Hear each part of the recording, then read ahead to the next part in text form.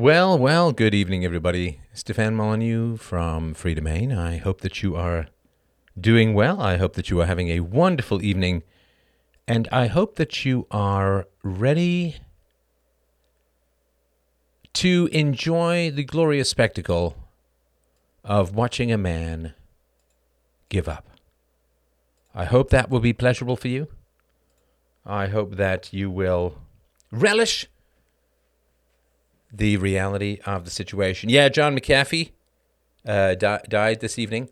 He believed he was going to be Jeffrey Epsteined by, I guess, the U.S. government. He was in a Spanish jail, just awaiting extradition, minutes away from extradition to the U.S., and boom, gone, baby, even though he tweeted and said, no, he felt fine. And he was a bit of an oddball, real crypto guy, software entrepreneur, kind of a genius in his own way, and pushed the envelope to the point where he got a paper cut that appears to have beheaded him. So, yeah, I don't know much about his life as a whole. I know he's big on crypto, and I was highly skeptical of the U.S. government, and he's gone. He's just playing, he's 75 years old, a very storied life, and I suppose there's stuff to mourn in his passing, but we should all have lives that rich and interesting, right? So, yeah, how you guys doing this evening? Anything that's really, before I launch into my collapse of belief system and how I've just given up on something pretty important, is there something that you guys are burning to chat about? If there's somebody who's got something massively enormous, all of his wives tried to kill him. I don't know about the truth of this. Let's see here. Let me just drop off the chat here. And I'll just say hi to people. Good. Hi, Jacob. Hi, James. Hi, Milshawn. Hi, Michael. Hi, Taylor. Hi, Ira. Hello, Robo Beast. Hello, Barber. Hello, So. Nice to see you again. How you doing? Do you see any parallels between any aspects between you and John McAfee? Hopefully I'll make it past 75. How can governments control Bitcoin? They'll probably try. But, of course, the whole point is to get enough people on the lifeboats that they don't try and head back and hang on to the Titanic, right? It's your birthday, Axwell May. Happy birthday to you. Hope you're doing well. How do I call in? Zoom isn't Skype. Your thing said Skype. My thing said Skype. My thing, if it had tattooed, it would have the source code for Skype. That's how long it is. So let's see here. Good evening, hey Dean. How you doing? Did you watch Office Space? That is a funny movie. That is a very funny movie. A4 load letter. What does that mean? That's a funny movie. Can watch live. Life is beautiful. Yes, happy birthday. Happy birthday. All right. So, are you ready? Hit me with a why. Hit me with a why if you have given up over the past year on a sort of foundational belief. Have you just plain, and not even like putting it on the shelf, putting it on a hold, putting it on the back burner, just like done and gone and dusted, and you hit the road, da-doom, on the car, no turning back, you know you hit something, and just hit me with a why. Hit me. Well, you think I'm going back to Hong Kong at the moment? What are you trying? You trying to give me a death wish here? Think I'm going to Hong Kong? Hit me with a why. Okay, just give me, if you can, and I appreciate your feedback here. Just give me a real brief synopsis of what you've given up on, because I'm in the process of disassembling so many beliefs that I'm like somebody performing an autopsy on Frankenstein. I've totally lost faith in the IRS. You know, the IRS. You put that together and you get theirs, right? Yes, government. Yes, that humanity is generally good and that average IQ of 100 is sufficient. Yes, I don't know how I should feel, though. Yes, desperate to expatriate from the USA. Yes, I've given up on reforming government for the better. Politics is dead. I will go with you if you want to go back to Hong Kong. I would love to go back to Hong Kong, but again, I don't think it would be particularly safe. I've given up on vaccines, given up on a relationship, given up on America, given up on the medical system. Well, you know, everybody says when you talk about no government, oh, but who's going to build the roads? Who's going to do national defense? Okay, I'll hit you with one. Without the government, who's going to fund gain-of-function research in a dictatorship that blows back to a pandemic that destroys half your economy? I don't know. Without the government, who's going to invite in and pay for and fund illegal immigrants who take 7 times out of the tax system what they pay in taxes? Who? Who, without these, who's going to replace you if it's not for the government? All right. Let's say here, you gave up on universalism. I've given up on not going to a gulag. Yeah, hopefully we'll get the West Wing. That people will wake up to the crisis that is incoming. Why change? You've given up on changing people's minds. Yeah, see, it is a little bit like trying to, you can do sculpture on stone. You can do sculpture on my amps. You can do sculpture in ice even, but you can't do sculpture on fog. And that's what it's like trying to wrestle with people's minds. You just reach in there and it's like anything to work with here. It's like watching somebody mime potter's clay. Oh, my love, my darling. All right, let's see here. I've given up on the UK. Given up on my naive idea that the average person is anything more than a sociopath. Oh, let's take over Greenland. Yeah, make Greenland free again. I did tell you guys about the flea domain idea, right? All right. The Irish Republican Army. Let's all go to El Salvador as a safe haven. Let's see here. Some staggering genius at the IRS trained in new math claimed I owed them millions of dollars. Ooch, oochie, oochie, oochie. So... Okay, so I'll give you, I did a whole speech with a listener yesterday who was calling in from Sweden and is like, how do I avoid taking the black pill? And I'm like, bend over, I have a black battering ram for you. So yeah, I'll put that out at some point. You can get it, just for those of you who don't know, and it's not one of the biggest sales pitch here, I haven't done a donation pitch since COVID started. I literally have not done a donation pitch since COVID started because I know it's not the easiest financial situation. I mean, it's been tough for all of us, right? So I don't mean this to be some big donation pitch, but when I finish a show, I will almost always put it out on freedomain.locals.com, freedomain.locals.com. A lot of them will go out to the general public. Some of them go to donors only, and they eventually make their way to the general public. But I had a call yesterday with a guy from Sweden who was giving up on his country and wasn't sure about having another kid and how do you avoid. And I had a long chat with him about all of that. And this doesn't come out of that. This topic tonight doesn't come out of that conversation. But yeah, freedomain.locals.com. And you can get a full year's access for just like 10 months at the moment if you'd like to sign up. It would be very helpful to me, obviously. All this extra new beautiful sound that's coming out is not cheap. But I think well worth it because I'm trying to record for the ages in a way here too as a whole, right? So let's see. I've lost faith in vaccines. Yeah, so I mean, according to some of the latest research, we're talking 3% of significant disability coming out of the vax. It is rough, man. The modern medical system is a total joke. Just a bunch of politically motivated pill pushers. I gave up on conservatives. They don't push anything towards the right. Well, sure, because if you're an effective conservative, you're going to get attacked, deplatformed, face physical violence. I mean, if you're an effective truth teller at all, you could be ineffective, in which case you're allowed to exist as controlled opposition. But the moment you become effective, such as I was, then you just get the blowback. And the media and the educational system is kind of running everything. Are you telling me to give up on calling in to have my questions answered? No, I will do a wee speechy here, and then you go off on Telegram. Yeah, the Bill C-10 in Canada, which is going to start to censor, I believe, social media such as myself, has gone through the Parliament. They jammed it through on a Friday, of course, so nobody could talk about it, and it's probably going to get through the Senate. The Conservatives have said they'll repeal it if they get voted back in and all of that, so...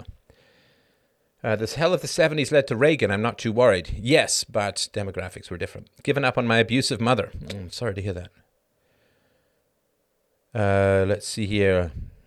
I do not know. I had PayPal for years, but they respectfully requested that I take my business elsewhere. So let's see here.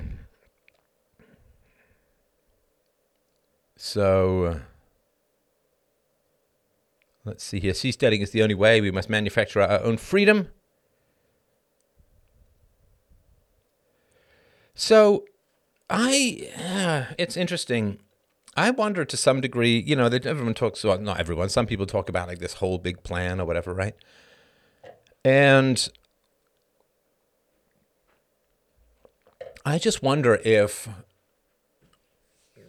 some of this whole panic about the pandemic and all of that is just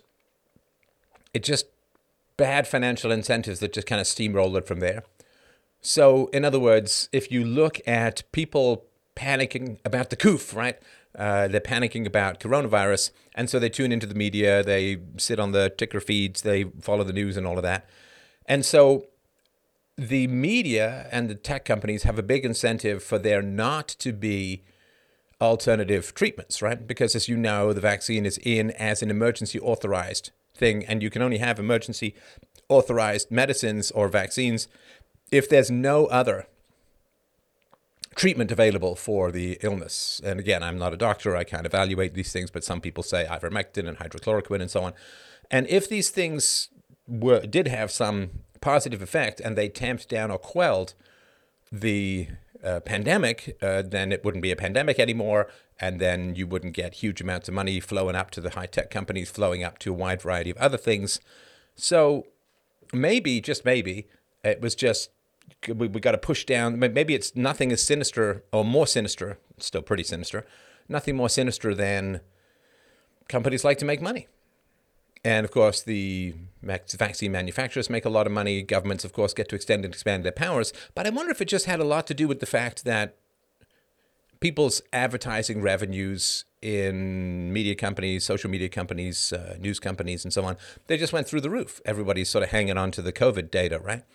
And so they have every incentive to keep pumping up the danger, and they have every incentive to keep the pandemic going as long as possible because it's a massive wealth transfer. Trillions of dollars have been transferred from the poor and the middle class to the super wealthy, and they just have the incentive to keep that going. Because there's so much panic about it, because they may be suppressed alternative treatment regimens if those are effective, then you end up with this desperate need for a vaccine because everyone's so scared. And I don't know, I'm just wondering if it's, I know some people say this stuff is planned, maybe, but maybe it's all just bad financial incentives, right? Just bad financial incentives. So yeah, go watch the Dark Horse podcast. Brett Weinstein, that's Brett with one T, and yeah, it's pretty wild. Wife developed blood clots after AZ vaccine. Sorry about that. My uncle got Bell's palsy from the vaccine. I know someone whose mother died shortly after getting the vaccine. Again, it's just anecdotes, not proof, but it's pretty bad. It's pretty bad for at least some of the anecdotes. And yeah, I mean, anecdotes are not completely unimportant. So, all right. So I will tell you how and where and in what manner I've given up. Now, of course, for those of you who've been listening to me for a while, I've done a lot of speeches, but on female empowerment, right? Because, I mean, I was raised really in the belly of the beast of maybe second wave feminism. First wave feminism is, let's give women equal rights. Second wave feminism is let's give women equal outcomes. And so for me, it was very much like, well, women are totally equal to men. Women should be treated equal to men. And any difference or disparity between men and women is the result of sexism, right? So if women are making less money than men, it's because of sexism. And before I was even born in the US and other places, you had this legislation that went into effect, which was that women who were in jobs of equal value to men had to be paid the same. And of course, who knows what that even means. And it became illegal to ask a woman if she wanted to get married, if she wanted to have kids, and all of that. So, and you see this going on even now, like women are only making 67 cents on the dollar of men, and this constant provoking of resentment on the part of women that they're exploited, that they're underpaid, that they're undervalued, that all of their work at home is unpaid labor, and just all of this stuff, which is it's just brutal, and it really kills the relationship between the sexes, right? I mean, we are supposed to get along. We fit together like jigsaw puzzle pieces, not just physically, but mentally, and we're supposed to divide the labor and enjoy and relish each other's company. So I grew up with all of this female empowerment stuff, and I was for many years, and have been for many, many years, trying to talk about, take full responsibility for your life, don't blame everybody else, to men and to women. The 150% responsibility idea that I've talked about, that if anything bad happens to you, the first place you should go is say, it's 150% my fault. It's 100, because it's very easy to blame other people, but if you blame other people, you disempower yourself. Now, this doesn't mean that other people aren't to blame, and particularly, of course, you didn't choose your family. If you had a bad family, that's not your fault. But, when you're an adult, if I went out with a girl and it didn't work out, I said, well, 150% my fault. Now, of course, the temptation is to say, yes, but she did this and she did that. It's like, yeah, but you chose her. I chose her. I chose her. I chose her. So when bad things happen to me, my default position is 150% my fault. And if you take that approach, you will be absolutely surprised, if not downright shocked, how your life improves. How your life absolutely, completely, and totally improves. And so I was talking about this, of course, with regards to women and 150% ownership. Take ownership. If you want to have equal rights to men, then equal responsibility is kind of what goes hand in hand, and all of that. And I don't know. I was just reading this article, and I'll get to it in a second. I was just reading this article. And I was like, just reading it, I could just feel, you ever play these games? Like that's you egg timer, or when you're a kid, it's how you brush your teeth. You play these games. You've got these little egg timers that got the sand in them through the hourglass, and it was just like the last bit. I was just like, you know what? I give up. I'm wrong. It was a fool's quest. It was a fool's errand. That. In general, right, there are individuals. My wife takes full responsibility. My daughter's great at it too, and there are obviously exceptions to the general rule. It's not everyone, but there's no chance. There's no chance of women stepping up to take equal responsibility to that of men, or for society to hold women to the same standards that it holds men. It's not going to happen. And I say this, of course, feminism has been going on for over, Vindication of the Rights of Women from Mary Shelley. What was that? Mid-19th century, something like that. So it's been going on for 150, 160 years. And nothing really has changed. Nothing has really changed. And the reason for that, do you guys know why women and children have higher voices than men? Do you know why that is the case? Do you know, evolutionarily speaking, I think, why women and children have higher voices than men? So the reason I think that women have higher voices than men is so that if there's a panic, if there's a stress, if there's a chaos, if there's an invasion, if there's a predator, you know who to save, right? You go and save all of the people who have high voices. High voices, the scream will carry further. It's more shrill. It hits your eardrums in a particular way. So, and I think it's easier to echolocate. Doesn't bounce around as much. So the reason why children have very high voices is, to go and save the children where they are. And the reason that women have very high voices is, and John Anderson have very high voices, is where they are and where to go to save them. And you know who to step over, which is the men, right? And of course, for men, yelling out for help is usually a pointless endeavor anyway, right? So that is really foundational when you think of how deep it is embedded, these sort of women and children first, how deep it is embedded into our DNA, into our evolution, that men are just hardwired to please women. I've talked about this before, so I'll just touch on it really briefly here. We're hardwired to please women because women control reproduction. And those genes that did not please women did not reproduce, right? Only about half of men reproduce throughout human history, about 80+% of women. So women control whether your genes get to the next generation. So if you don't please women, your genes die out, which means that all the genes for the last couple of million years, all the genes that have survived are those which defer to and please women, because women say yes or no with regards to whether your genes get to the next generation, right? So we're just hardwired. And it's, I think, saying to society, hold women to an equal standard of accountability to men, I fell prey to the myth of the Soviet man, right? The myth of the Soviet man is, okay, so yeah, we all respond to incentives and we try to maximize resources and we care about our own genes and we care about genes that are closer to us more than genes further away, and in-group preference in family and ethnicity and so on, geography. And so the fact that we respond to incentives is foundational to us as biological creatures. But then, of course, the communists come along and say, we're going to make this new Soviet man. And the new Soviet man, you see, is not going to be, he doesn't respond to incentives. He just gives and sacrifices and does everything for the proletariat and works, like Boxer, I think it is, in Animal Farm, just works night and day, and it doesn't matter if he'll never get a raise, and it doesn't matter if he'll never reap the rewards of his own labor. He's just going to sacrifice him for the noble good of the 5-year plan. Right? All of this stuff where you just have a new human being who doesn't respond to incentives. Right? Or the incentive is some abstract good that has nothing to do with his own personal welfare, and that people will expend calories without gaining additional resources and just give everything away. And the new Soviet man, of course, never came to be. Right? Never, ever came to be. It never came into existence. I mean, communism doesn't work fundamentally because of the price problem, right? You don't have a free market. There's no way to allocate resources. Price is this amazing signal which says where resources are required based upon people's subjective needs.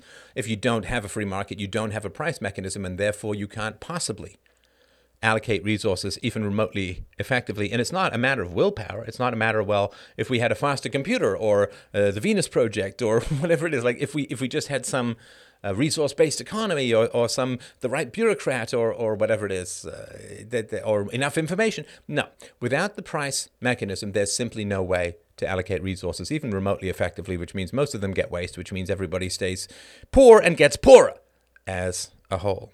So the new Soviet man was supposed to replace the old economic man. This, of course, never came to be. Now, the idea that the strong, empowered, responsible women would replace the women as we have evolved. And listen, I love women. I'm delightfully incomprehensible to me. I'm happily married. I love my wife. I have female friends who I worship and think are great and all of that. But, we have to look at the trends as a whole, right? Where my moral courage is, intellectual courage is not exactly in the middle of the bell curve, but you wouldn't want the bell curve exists for a reason, and exceptions like us are the exceptions that prove the general rule. So the idea that we are going to replace femininity with equal responsibility is a lie. Is a lie. And I've pushed it. And so I'll just read this article. I probably won't read the whole thing, but it's called Tapped Out, Why Mothers Are Vulnerable to Next Wave of the Pandemic, one of poor mental health. Now, of course, you guys know who is it who dies the most in this pandemic? Well, it's men. Men die the most. But you see, women are sad. And that's that. You don't see articles about how men are dying.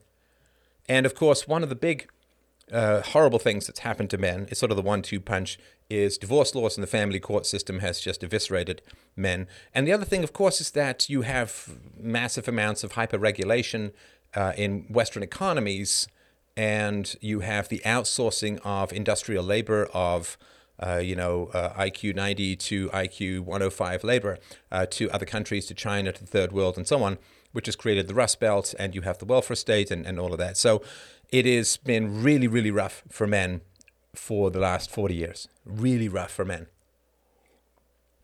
What do we want to do as men? We know what we want to do as men. What we want to do as men is we want to protect, we want to provide. We can't protect, and there's no need for us to provide because the government will rush in and give all the resources that women want, right? So let me read a little bit of this and tell you what I think, and I'm happy to open this up to what you guys think or any other topic as a whole. Yeah, women most affected, right? Women most affected. Yeah, I'll put the Telegram link in. All right, so when the country went into lockdown last March, Abigail Rubiales kept her children occupied by baking cookies, doing crafts, and making slime. But by this May, after more than a year of juggling their care with household chores and her work in the hospitality and food industry, the Toronto resident felt depleted. Okay, so good. No mention of a husband, of course. No mention of, and she's like Miss Rubiales, right? So MS, so I assume that's a single mother. So she's trying to raise two children, 3 and 6, and she's working in the hospitality and food industry. And the idea that you can be a working mother means that you will do both things badly. You will be forever unsatisfied, and in general, your children will pay the price, right? Your children will pay the price.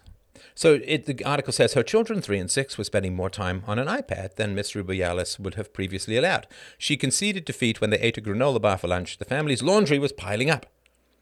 I'm just tapped out, Miss Rubiales said, sighing. There was just a day I just felt like just hitting a wall, like I can't be the family cheerleader anymore, you know? So, of course, sympathy, right? Sympathy. Miss Rubiales' feelings of burnout and exhaustion are reflected in the numbers. According to a study published in March in The Lancet Psychiatry, mental health problems among Canadian mothers sharply rose during the first wave of the pandemic, with rates of anxiety and depression nearly double what they were pre-COVID. An Ontario parent survey conducted around the same period by researchers at McMaster University and the Offord Centre for Child Studies found nearly 60% of respondents, almost all of them women, reported symptoms that met the criteria for depression.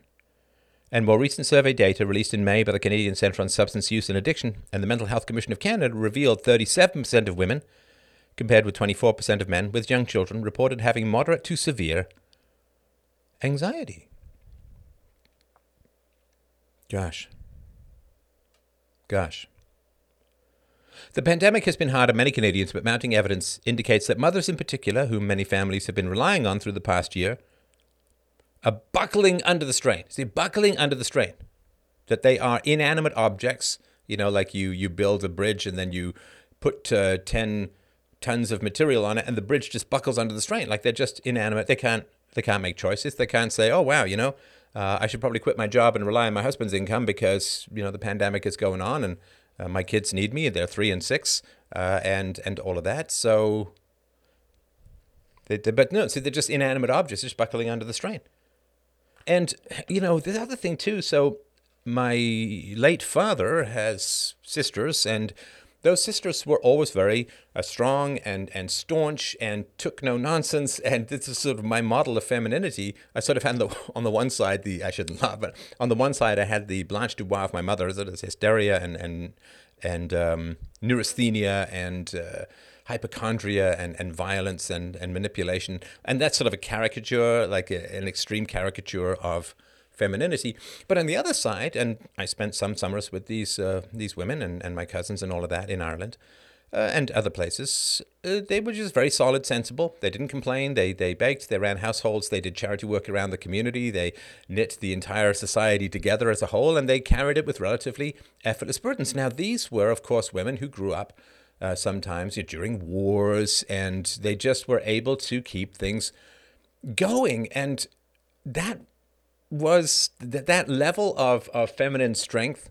And they weren't feminists, as far as I could tell, by any stretch of the imagination, but they did have a sort of bedrock, solid Anglo-Saxon strength that they carried burdens pretty effortlessly. You know, I mean, back in the day, you know, you had kids. It wasn't like there were epidurals. There weren't all of these amazing technologies for milking your breast milk and amazing technologies for children with these like automatic rocking chairs and mobiles, you know, like iPads. There was none of this stuff. And they just got it done. They raised kids. They ran households. They were candy stripers sometimes, which is the people who help out in hospitals. They did charity drives. They took care of neighbors. The workhorses. Workhorses and culture transmitters. Yes, my aunts did sound decent, but why did they not help you with your mother's abuse? Well, I didn't say they were perfect, right? And, you know, there are some people who just kind of radiate danger, right? And they radiate danger, and my mom is just one of them, right? And people tend to part ways in front of those, right? So, yeah, people who've managed to hang in there and pull things through during times of extreme adversity. You know, in the 70s, when I was in England, there were massive coal shortages, water shortages, meat shortages, food shortages, and so on. I remember being in boarding school, and you would get one little cup of water. I mean, you'd be out there running, playing soccer and other sports and all of that, and you would get one cup of water at a dinner. I mean, you get more hydration in a prison shower, right? I mean, so it was pretty bad. And we didn't get much food. Everything was, there was a meat shortage, so everything was kind of vegetarian, and you just couldn't get much energy out of that food. So you're constantly thirsty, constantly hungry.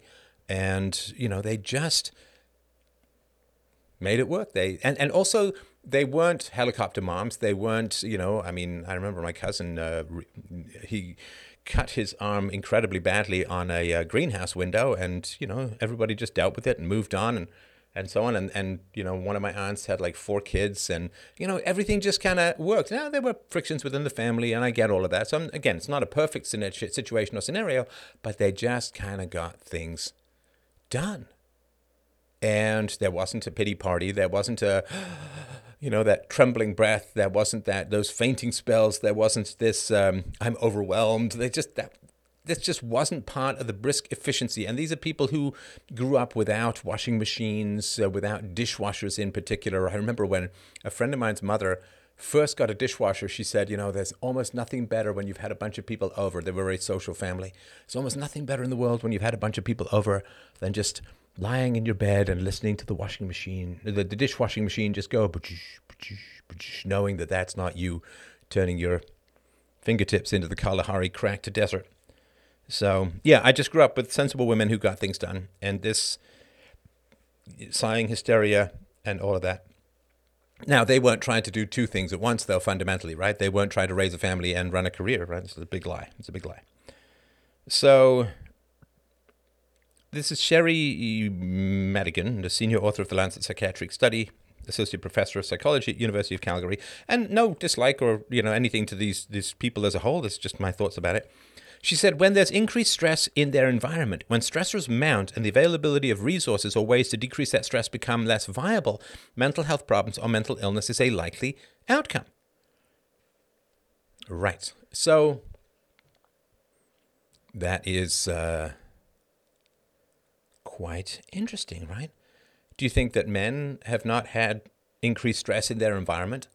Over the, you know, increased crime rates in many areas, decreased work opportunities, and so on. Men have had a lot of stressors. I mean, men still are contributing, or supposed to be contributing, or usually are contributing more to the family income and family wealth. And for most men, their wages have stagnated or declined for the last 40 years. You don't think that's a bit of a stressor for men, that they simply can't provide for their families in the way that their parents did? I mean, that's a lot of stress.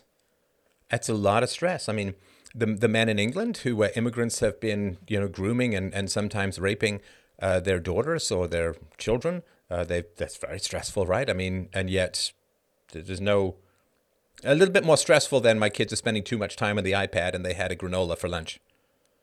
Increased suicides among men. Society's really not working for men. And so there's a lot of increased stress in the environment, and where's the sensitivity towards men? And this woman, again, I don't know her, I have no idea, but does she sit there and say, well, you know, but boy, what women have faced over the last year, men have been facing for decades, let's talk about that. Well, no. Right? What are the lessons that it's just this sensitivity. Oh, women are upset. And everyone just stops and gasps, and right? I mean, we've all seen these, or if you haven't, you should look. These videos, right? These videos where, you know, a couple's arguing and the man hits the woman, and it's just pretend, right? It's staged. And of course, when the man hits the woman, everybody immediately stops what they're doing, rushes over, gets aggressive with the man, protects the woman. And of course, but if a couple's arguing and the woman hits the man, people laugh, they snigger, they film it, they never make any attempt to intervene or do anything like that. And, you know, we know that physical violence between males and females, if it occurs, it's about 50-50 males and females in terms of initiating the aggression, but doesn't happen. Now, of course, if the videos showed that society as a whole intervened when a woman was hitting a man, but not when a man was hitting a woman, this would be evidence of patriarchy and oppression and lack of caring. But it's funny. These videos are in the comedy section as a whole. And that's not privilege. Obviously, the male disposability is a very real thing, right? It's a definition of privilege, yeah, for sure. If you want to know who rules over you, look at you. You're not allowed to criticize, right? So, for many women, this has been precisely what has happened during the pandemic. Their stressors, including losses of employment and income and overseeing their children's online schooling, have stacked up. At the same time, resources to cope with stress, including community and childcare support in the form of friends and extended family members, and in certain jurisdictions, daycares and in-school learning, has been cut off to them, right? Okay. So, losses of employment. Well, male unemployment has been pretty high and rising in many ways over the last couple of decades. Loss of income, male wages in many sectors and in many classes have stagnated or declined for 40 plus years. Overseeing their children's online schooling. Overseeing their children's online schooling. Of course, women used to educate their own children, right? I mean, maybe there was a schoolhouse. If you lived in a small town, you live in a farm, and of course most people were rural back in the day. Like, it used to be that over 90% of Americans were involved in farming up until like the turn of the 20th century. So you'd be educating your own kids, plus you'd have a whole job. You'd be preparing food, you'd be doing laundry, you'd be taking care of certain aspects of the crops, you'd be hanging on to feeding the chickens, and you'd be raising kids. And I don't think that there was this level of stress and anxiety. So it's kind of strange, right? And resources to cope with stress. So men have been undergoing massive stressors for the last 40 years. And not only are there decreased resources for men to cope with the stress, there are no resources for men to cope with the stress, because the fact that men are stressed doesn't even exist. Yeah, women do most violence to kids. Yeah, for sure. So let's see here. As the Ontario Parent Survey revealed, roughly half of respondents reported they had moderate to severe concern about managing different aspects of their family life. Their children's remote learning, their children's screen time, household routines and meals, and their children's stress and anxiety. Nearly 94% of the 7434 parents and caregivers surveyed were women. Moderate to severe concern about managing different aspects of their family life. Their children's remote learning. Well, I don't, and feel free to, of course, to correct me on any of this. I'm a little confused, because if your kid is on a Zoom call or whatever, they're doing something online, what is the supervision that you're doing exactly? I don't quite understand it. I mean, are you sitting down there with your kid and watching the Zoom call and taking, I don't think that. I don't think that at all. I think that you just sit your kids in front of the computer and it's like they're at school. And yeah, okay, there's homework, I suppose, but the homework would be there whether they were in-person learning or not. So it sounds almost, and again, I'm happy to be corrected on this, but it sounds almost like, I have to oversee my children's online schooling. It's like, what does that mean? There's a kid and he's in front of a computer screen and he's being taught and he's taking notes, just like, what is overseeing? What is overseeing about that? I mean, I'm actually educating my daughter, which is a little different from sitting here in front of a computer. So kids won't sit down and work independently without constant supervision. So kids won't sit down and work independently. Well, but they're watching a Zoom call, aren't they? They're watching the screen, right? Is that right? Computer learning is not interactive with face-to-face holding of attention. No, I get that for sure. I get that for sure. But I would really question. The teachers are not good at Zoom school. It takes some attention. Okay. That's fair. E-learning was me getting up to tell my kindergartner to get from under his desk and going back to class while I was working. All right. I'm happy to hear that. I don't know if in fact there's a lot of managing children's remote learning, managing children's screen time, household routines and meals, right? And their children's stress and anxiety. Now, so when it comes to sort of running a household, I've been a stay-at-home dad for like 12 years, or with my daughter 12 and a half years or whatever, right? When it comes to managing a household, there's really not a massive amount of stuff to do. I mean, yes, you've got to prepare meals, but you can prepare meals and put them in the fridge. You can even put them in the freezer. And so you got a crock pot. You can make a big stew. You can have meals for a while. Or, if you want, you can find, I'm a big one for finding like a good pizza special, like 3-for-1 pizzas, and just, getting those, and you can stick some of them in the fridge or the freezer. But yeah, so meals, not too bad. And your kids get older, they can make their own meals pretty easily. So yeah, there's tidying, there's cleaning. Yes, you got to run the vacuum, you got to dust, you got to do the bathrooms and all of that. But more than an hour a day of that stuff, you're probably not doing it right. So you really have a couple of hours of housework if you're home, and you can spend time with your kids. So now, if you're trying to do a full-time job in there as well, well, that's just not the right thing to do. That's not the right thing to do. Having a job while you're a mom is like having an open marriage, right? You're just spending all your time with other people and destabilizing the entire situation, right? The crock pot is a godsend. Yeah. Let's see here. It's not that easy. I have just won a bunch of it. In Victoria, Australia. No, see, I'm not saying it's totally easy. I'm just saying I would question how much time women are actually spending hovering over their kids, right? If your kid cannot focus, work on solving that problem separately. So, yeah, I mean, I clean at least 3 hours a day. Lots of garden work to do, like weeding, etc. You clean your house 3 hours a day? Tell me a little bit more about how that works. I mean, hey, look, if you've got 8 kids, 7 kids, 6 kids, 5 kids, I can kind of get that. But you clean 3 hours a day? Every day? 21 hours a week? That's a part-time job. Can you not make things more efficient than that? Can you not, if you've got a bunch of kids, help them learn how to clean, learn how to tidy up after themselves, learn to wipe down the counter when they use the toaster? Just basic stuff that you do when you're living with other people. 3 hours a day? I know. If you're doing garden work and solar, that's different, right? That's a little bit more of a hobby unless you're growing a lot of food and all that, right? So moderate to severe concern about managing different aspects of their family life when you have... Because the other thing too, right? Here's the other thing, right? So parents say, well, it's tough with my kids with online schooling. I get that, right? But here's the other, of course, you can always switch to homeschooling if you want to do it that way, because if you're going to spend as much time managing their bad online schooling, you just homeschool. It's a lot easier.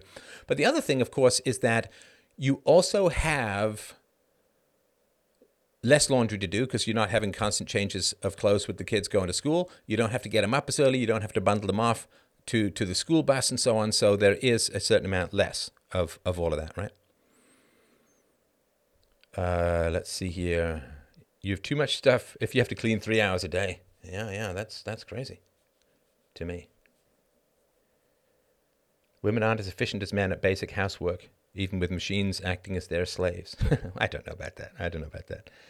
Cleaning comes down to how much stuff you own. Yeah, and there is a certain amount of bless this mess stuff, right? Like house lived in is going to be a little chaotic from time to time. So it says here, in a subsequent analysis of these Ontario survey data, which have yet to be published, researcher Andrea Gonzalez and her team found that high levels of concern among parents about these issues, along with concern about work-life balance, were associated with higher levels of depressive symptoms and anxiety. Yeah, right.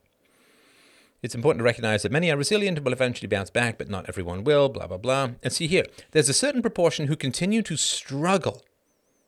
And those are the ones that I think we need to be most aware of and most concerned about and need the support of professionals. See, they just continue to struggle. It's not find me an article where it talks about men trying to struggle, right? And again, these are all single moms. It's tough raising a kid alone. It's really, really tough to raise a kid alone. It's really nuts. Somebody says, hey, I was just listening to 2006 You. I'm currently up to 129 of 4,800, and the arguments are orgasmic. These arguments will change the world. Thank you. I appreciate that. Go look up the guy. One of my listeners actually got arrested during a call-in show. It was really something else. Really, really something else. Okay. So, indeed, according to Dr. Gonzalez's research, a third of parents said they raised their voice or yelled more when their children misbehaved, and nearly half reported a high level of conflict with their partner or spouse. Moreover, 40% said their children's mood or behavior had deteriorated, right? So this is interesting. You watch this flip, right? So they did 94% of the parents, 94% of the parents and caregivers surveyed were women, right? Now, here it says they suddenly switched from mothers to parents, right? Because they can't talk about mothers directly, right? So instead of saying, because 94% of them are moms, right? A third of parents, not mothers, parents. Suddenly they switched to parents, right? And they raised their voice or yelled more when their children misbehaved.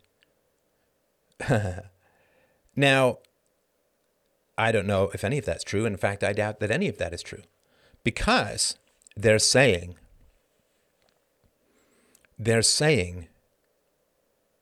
well, I'm yelling more, raising my voice when their children misbehaved. Well, how do you know? How do you know it's the children misbehaved? Maybe the mom's got a headache. Maybe the kids are just playing loudly, and you don't know that the children are misbehaving. High level of conflict with their partner or spouse. The children's mood or behavior had deteriorated. Well, sure, if you're yelling at them more, right? Somebody who is 5 times your size yelling at you, that's crazy. Man, that's crazy.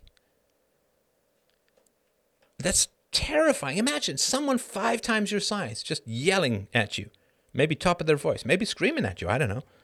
It's verbal abuse. It's verbal abuse to raise your voice to intimidate people. Moreover, they said the children's mood or behavior had deteriorated, right? So yeah, it's funny, if you yell at people, if you verbally abuse people, their mood or behavior is going to deteriorate. But there's no causality. It's like, well, I have to raise my voice, or I raise my voice because my children are misbehaving. No, that's not why you're doing it. You don't raise your voice because your children is misbehaving. First of all, what does that even mean? How do children exactly misbehave? You see, here's the thing. Everybody knows that yelling at your kids is a bad thing to do. Everybody knows that. That's not even in question. That's not an issue. Everybody knows that yelling at your children is bad parenting, right? You should sit down and reason with them calmly. This goes all the way back to My Three Sons with Fred McMurray from 1957 onwards. He reasoned with his kids, even though his kids were quite a handful. So here's the funny thing, right? You say, well, I have to yell at my kids I yell at my kids because my kids are misbehaving. But by far the more egregious misbehaving in that situation is you yelling at your kids. You're misbehaving as a parent. You're misbehaving as a parent by yelling at your children. So the idea that misbehaving causes you to yell when it's the yelling itself that is the misbehaving that's foundational. Crazy. Crazy stuff. Crazy stuff. All right. So in Ottawa, Catherine Takpani has been worrying about how her own mental health issues are affecting her 2-year-old son. She struggled to laugh and play with him while she's been drowning in depression and grief over the death of her brother in September. See, she's just drowning. There's hard things are going to happen in life. I had to parent when I had cancer, for God's sakes, right? And didn't know if I was going to make it. Hard things are going to happen in life. Hard things are going to happen in life. And you got to just suck it up and be there for your kids. You'll find that your stress and your upset are going to be significantly relieved when you just are there for other people. For me, helping people, having call-in shows, doing these kinds of shows, getting feedback and all of that, it's a wonderful thing. And yeah, there can be troubles in my life, but I feel better just being there for others. And it's just a wonderful thing, I think, and helpful for the world as a whole. I think, right? So, yeah, it's tough. Now, they don't say anything about the death of her brother in September. Her child's concerned hugs in attempt to soothe her sorrow, amplify her heartache. So, she is not expressing affection, but her 2-year-old son is able to do it. She's not able to comfort herself or her son, but her son is able to comfort and help her. That's not good. So she said, it made me feel like a bad mother because here I am getting comforted by my son when I'm supposed to be the strong one. I'm supposed to be the glue for the family or work and cook and clean and care for the child. Miss Takpani, who is Inuk, said social inequities that have been magnified during the pandemic have added to her stress of raising a child in a society that treats racialized people unfairly. All right, policies that disproportionately affect black, indigenous, and people of color. Earlier move to allow police to randomly stop people during the current lockdown have contributed to her own anguish. The Lancet Psychiatry study showed First Nations, Inuit, and Métis mothers had higher mean depression scores than all other mothers. It definitely does take another added-on toll to the already despairing situation we're in, Ms. Takpani said. So, I mean, the systemic racism, of course, is racism against white people and in particular white males. I mean, no question. That's not even a question because it's actually written into the law, right? Affirmative action for women, for non-whites, asterisk, not including East Asians, that's actually written straight into the law. Straight into the law. So as far as systemic racism goes, there's no big mystery. You don't have to look up for it very high. You simply have to look at the actual laws that are in place, have been in place for 30, 40, 50 years or more, right there. So if being treated unfairly by laws is really, really tough, we've got to have a lot of sympathy, it's really, really bad, okay, then where is the sympathy for the white males who are systematically and legally excluded significantly from the workforce? And, whew, but again, can't, right? The white males are all of the responsibility, all of the agencies, none of the sympathy, right? Gender inequities in how childcare, employment, and domestic work are divvied up contribute to mothers' stress. Mothers have been taking the lion's share of their family's burdens during the pandemic, but this isn't always visible to others. Now, again, this is where inequality is just so baked into our consciousness that expecting it to change is a fool's quest, right? So, family's burdens. So, the first thing that the family needs is money, resources, money, right? So what happens for a lot of women, and what they seem to be peculiarly susceptible to, what happens for a lot of women is that they simply don't see the efforts that men put into to get resources for them. They simply, I don't know what it is. It's completely invisible. This goes back to when I was living with a woman in my 20s and I was paying the bills. And she was trying to get started in an industry and it was tough. So I was paying the bills. And so I would come home from working, 10, 12-hour days, 14-hour days. I was an entrepreneur. I would come home and she would basically do the dishes. You got to do the dishes, you got to clean the bathroom, you got to do this. And I'm like, hey, I don't mind doing some of this stuff. But I said, I've just been working for us for 10, 12 hours a day. And she's like, and I'm like, that counts. That counts, right? Because roof over our head. And literally, I don't remember, it was a bunch of discussions or arguments we had about this. It was like pushing two giant magnets with opposite poles. I simply could not get her to see that connection. It was wild. Because I was like, if you were running everything and I only had to work for it was just two of us, right? So it wasn't like a huge amount of work, right? And I said, if you were working 10, 12 hours a week and a day, so 10, 12 hours a day sometimes, and I was working a couple of hours a day, I wouldn't expect you to do my work, right? So I said, look, the hours that I spend working to pay for the bills, that is my contribution to the household. So you're not doing 10, 12 hours a day of housework and whatever, right? And we even had to send out, we didn't have laundry in house, right? So it actually got to the point where I would just pay people to do her laundry and fold it and all of that because she just didn't want to do that, didn't like that. And it was one of these things where I just, it's just math. It's very, very simple, right? Just math. I'm working 10, 12, 14 hours a day and paying the bills. And so if you have to do an hour or two of, housework and cleaning while you're looking for work in your field, the idea that I then have to work, I said, because, let's just add it up, right? Let's say you do 2 hours a day of housework and cleaning and all of that. And I do 12 hours a day of working. Let's just say 10, right? It's 10 hours a day of working, right? Okay, let's make it 8. Doesn't matter because, maybe I just work a little bit on the weekends or whatever. So let's just say it's 40 hours. So you do 2 hours, right? You do 2 hours a day for 7 days, that's 14 hours. I work 8 hours a day for 5 days, that's 40 hours. So you're doing like, what, is that less than a third? Well, a little more than a third, right? So you're doing 14 hours a week. I'm doing 40 hours a week. That's our relative contributions. So if I do an hour of housework, then you're doing 7 hours a week, right? And I'm doing 47 hours a week. Then our combined contribution, if I have to do an hour, we split the housework, right, 50-50, an hour, then you do 7 hours a week and I do 47 hours a week.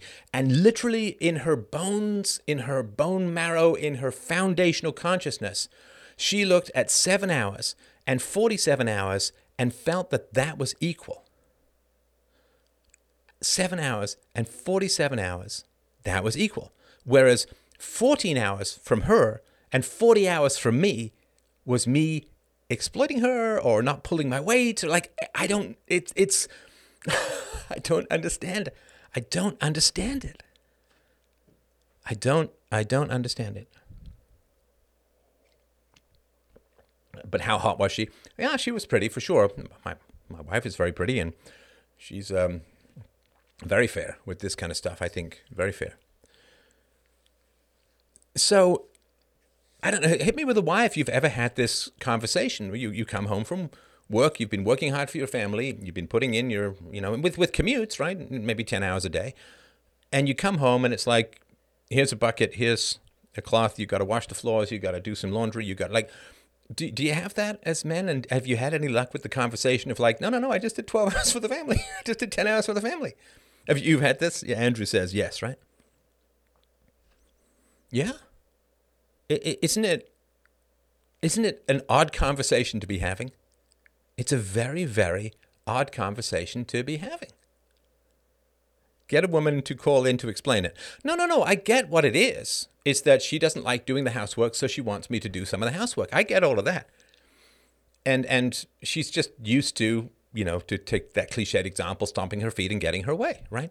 But it is just, it's just complete, it's like trying to explain the price mechanism to a Marxist. Like it's just glaze over and Gollemize and all that kind of stuff, right? My wife is wonderful. None of this happens. Yeah, for sure. When you meet a woman who gets this and is willing to pull her weight, it's fantastic. Yes, sorry, we're just working FDR podcast. We're just working on some of the technology behind the scenes, so everything will be back soon, right? Somebody says, as a woman who does blue-collar work, I totally understand what it feels like to work long hours doing physical labor. Yeah, it's tough. It's tough for sure. But if you're working at a desk, maybe you're making even more money and all of that, right? So here's the thing, right? So they say mothers have been taking on the lion's share of the family's burdens during the pandemic. But that's not true. It's been harder for many people to make money during the pandemic, which means that men have had to work more. They've had to find alternate sources of income. They've had to hustle. They've had to find some way to pay the bills.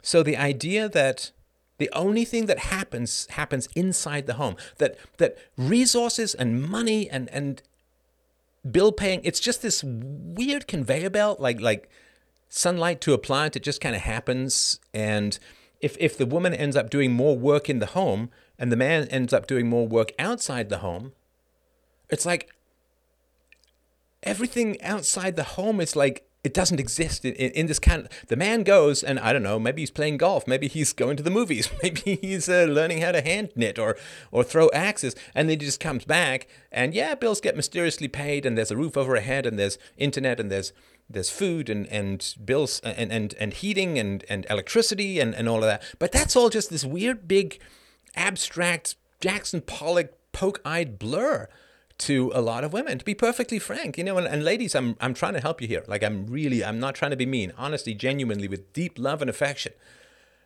Because the one thing women like to feel, and I understand why, is appreciated, right? Like to feel like my mom, like to feel appreciated, although she didn't do a huge amount to feel appreciated. My wife, my daughter, my favorite dessert is carrot cake, and being in my 50s, I don't eat a lot of dessert anymore, but they made me a carrot cake. For Father's Day. They made me a carrot for Father's Day. It's delicious. And I'm like, oh, thank you. It means so much. It's wonderful. My daughter made me a little animation about how much she loves me. And it's, I'm not crying, you're crying. It was beautiful, right? I really, really appreciate that. It's showing appreciation. So she would say, well, you don't even seem to appreciate what I'm doing. I said, I do say thank you. I do. But how much do you appreciate me going to work and paying half the bills? Right? Because that's actually more time than what you're spending on supporting us. And I know you're looking for work, so I don't begrudge it. But how much do you say, thank you for working today? Thank you for going in to bust your butt, to raise the money, to pay the bills. Thank you so much, right? You know, if your wife cooks you a wonderful meal, don't you say thank you for that? And then if you bring home a paycheck, doesn't she say thank you for that? I mean, so what you have to do to break down the family structure is you just have to make everything that happens outside of the home invisible. It's like another dimension. Just resources come magically flowing in, and the man is just mysteriously gone, and you just get women to completely gap out and blur out on the resources coming in, so that she never says to the man, thank you so much for your hard work today. Thank you so much for your hard work today. I really appreciate it. Thank you for making the money to pay the bills. Thank you for putting up with difficult clients or difficult bosses or difficult co-workers or difficult employees. I really, really appreciate it. Wouldn't that, I mean, we're just like camels in the water when it comes to praise for men. We just seem to live on virtually nothing at all, right? But that is pretty wild. Oh, I'm describing your mother. Yeah. Yeah, so you say to women, oh no, women are taking on the lion's share of the family's burdens. But you see, if women are taking on the lion's share of their family's burdens, right? So women, a lot of women have quit, which is causing a lot of Marxists to panic because women are finding out their life is more fun when you're not working, and especially if you have kids, right? So if the woman is spending more time doing housework, it means, if they're maintaining their standard of living, it means that the man is spending more time working. Clearly. I mean, you understand, it's a zero-sum game. A woman's withdrawing from the workforce, she's working more at home, then the man is probably working more outside the home. But you don't see that. You have to blur that out completely. It has to not be visible. That way you can, because women are working more at home, men are working more out there, right? Steph, is there any way you can add a download button for each volume on FDR podcasts? Not that I know of. So, a Statistics Canada report in December found, even though men reported that they shared parental tasks equally with their partners, tasks like staying home with children and homeschooling or helping with homework, most women reported they largely performed these tasks themselves. The report noted this finding was consistent with previous studies that showed men tend to overestimate how much time they spend on unpaid family work. Oh, are you exhausted downloading 5,000 podcasts individually? Do you find that exhausting? Really, that's your level of exhaustion. I hope you're donating because, I got to pay for that bandwidth, right? I'm sure you are. Just as a reminder, it's not free. I have significant bandwidth costs every month for podcasts and books and audiobooks and you name it, right? So please, especially because people used to watch through YouTube where I didn't pay for bandwidth. But just please donate. Please donate. So here's the thing, too. If you want to talk about underestimating and overestimating in terms of men and women, okay. Let's do it, right? Let's do it. So if you want to talk about, say, men tend to overestimate how much they contribute to housework or parenting or whatever. Okay, do women overestimate how much they're actually contributing to family income? Do women do that? I went through this math not too long ago, right? Which is, if the woman is making $25 an hour, but you're paying for childcare, and you're paying for the second car, and you're paying for cleaning, dry cleaning, and you're paying for lunches out, and you're paying for gas and insurance and all of that stuff so the woman can get to work, then if you net out how much it's costing you to send your wife to work, if you net that out, now maybe you get subsidized your grandparents raising the kids or whatever, but that's not great. Grandparents are too old to keep up with toddlers and to keep up. There was a study that came out recently that children who roughhouse with their fathers, and it is, let's face it, is with the fathers, Children who roughhouse with their fathers end up with much better social skills. And yeah, so, the roughhousing is part of parenting and so on. And, granddad, sorry, like no disrespect to granddad who's, 65 or 70 or 75. He ain't going to be roughhousing with a 9-year-old kid. Like, he's just not going to be doing it because he's going to get broken like a twig. So that is when you look at overestimating. So say, oh, but men overestimate how much they contribute to the household. It's like, okay, let's net out. And you should do this. Do this with your girlfriend, with your wife, if she's working. Net it out. And you'll be lucky if after all of the expenses, you'll be lucky if your wife is bringing home $5 or $10, and after taxes, right? You higher income, and you just pay more in taxes, and right. So, how much is your wife? And there's sometimes where it'll actually be negative, right? So, you'll be lucky if your wife is bringing home more than $5 or $10 an hour, and you have all the stress, and you don't get to raise your own kids, and like that's really bad. That's really bad. I'll kick a 9-year-old's ass when I'm 65. Yeah, I thought the same way. I thought, I'll just keep exercising like crazy and age will barely touch me. And it's like, no, I'm sorry. Your tendons just get creaky. It's just the way it is, man. Your cartilage, your tendons just get creaky. So, yeah. So women vastly overestimate how much they're actually contributing to the finances if you have kids in particular. They vastly overestimate how much they're contributing to the finances. And of course, women moving into the workforce en masse has simply driven down men's wages, right? So it's really, but you'll never hear that, right? You'll never see an article where they go through, okay, what's the woman actually bringing home after all of the expenses, all the taxes, all the travel, all of the childcare, all of the, right? How much is the woman actually bringing home? And it's like, well, I make $50,000 a year. It's like, yeah, but when you net it all out, you're bringing home $10,000. Interesting, you gauge a marriage value by dollar signs. That's just passive aggressive. Come on, man. If you're a man, just work out a little, lift some weights, get some testosterone. This like, it's so interesting that, I'll wait. It's just so passive aggressive. My God. Yeah, of course you need dollar signs. The whole point of family is to raise children. You know who needs a lot of resources? Children. So the idea that you can separate love and marriage from actually paying the damn bills is like, come on, man. It's interesting. You gauge a marriage value by dollar signs. Hey, Siri, can you show me someone who's never donated to my show? All right. Let's see here. A subsequent report from Statistics Canada in February found household tasks like laundry and meal preparation were more likely to be done by women than by men. And in households with children, the housework was half as likely to be done mostly by men than in households with no children. Yeah, because you see, the men are out there with their higher testosterone, often higher IQ, with a stronger work ethic and a sense instilled by millions of years of evolution to provide and protect their family. They're out there working very hard. Now, laundry and meal preparation is not high-skilled labor. And, you're not cordon bleu chefs or anything like that, right? So,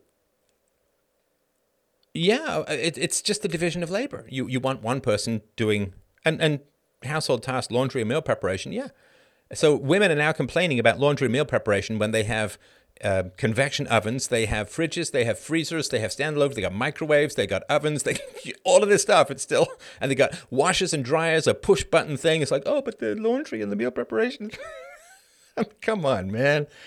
It's like any kind of labor saving device. Like, you've got a labor saving device, and all it does is save physical labor and produce whining and complaining. It's just like if you were more busy doing the physical labor stuff, if there weren't all these machines doing it for you, then you'd have less time to complain. You'd probably end up being happier. I don't know. It's just kind of funny, right? Okay, so they ask mothers, how did you come to this arrangement? Women in heterosexual relationships who earned less than their spouses were often the ones sacrificing their careers to take care of children during the pandemic, since their families relied less on their income. Do you see? Like, there's no connection to any of this stuff, right? But men aren't contributing as much to the housework. It's like, well, yeah, because the women aren't contributing as much to the income. So if one person's got to quit, it makes sense that the person with the lesser income is going to quit, right? But it appears there's no winning. Women who had higher levels of education than their partners were more likely to have jobs that allowed them to work from home. Thus, when their partners left for work in fields like construction or healthcare, women were stuck managing both their careers and childcare at home.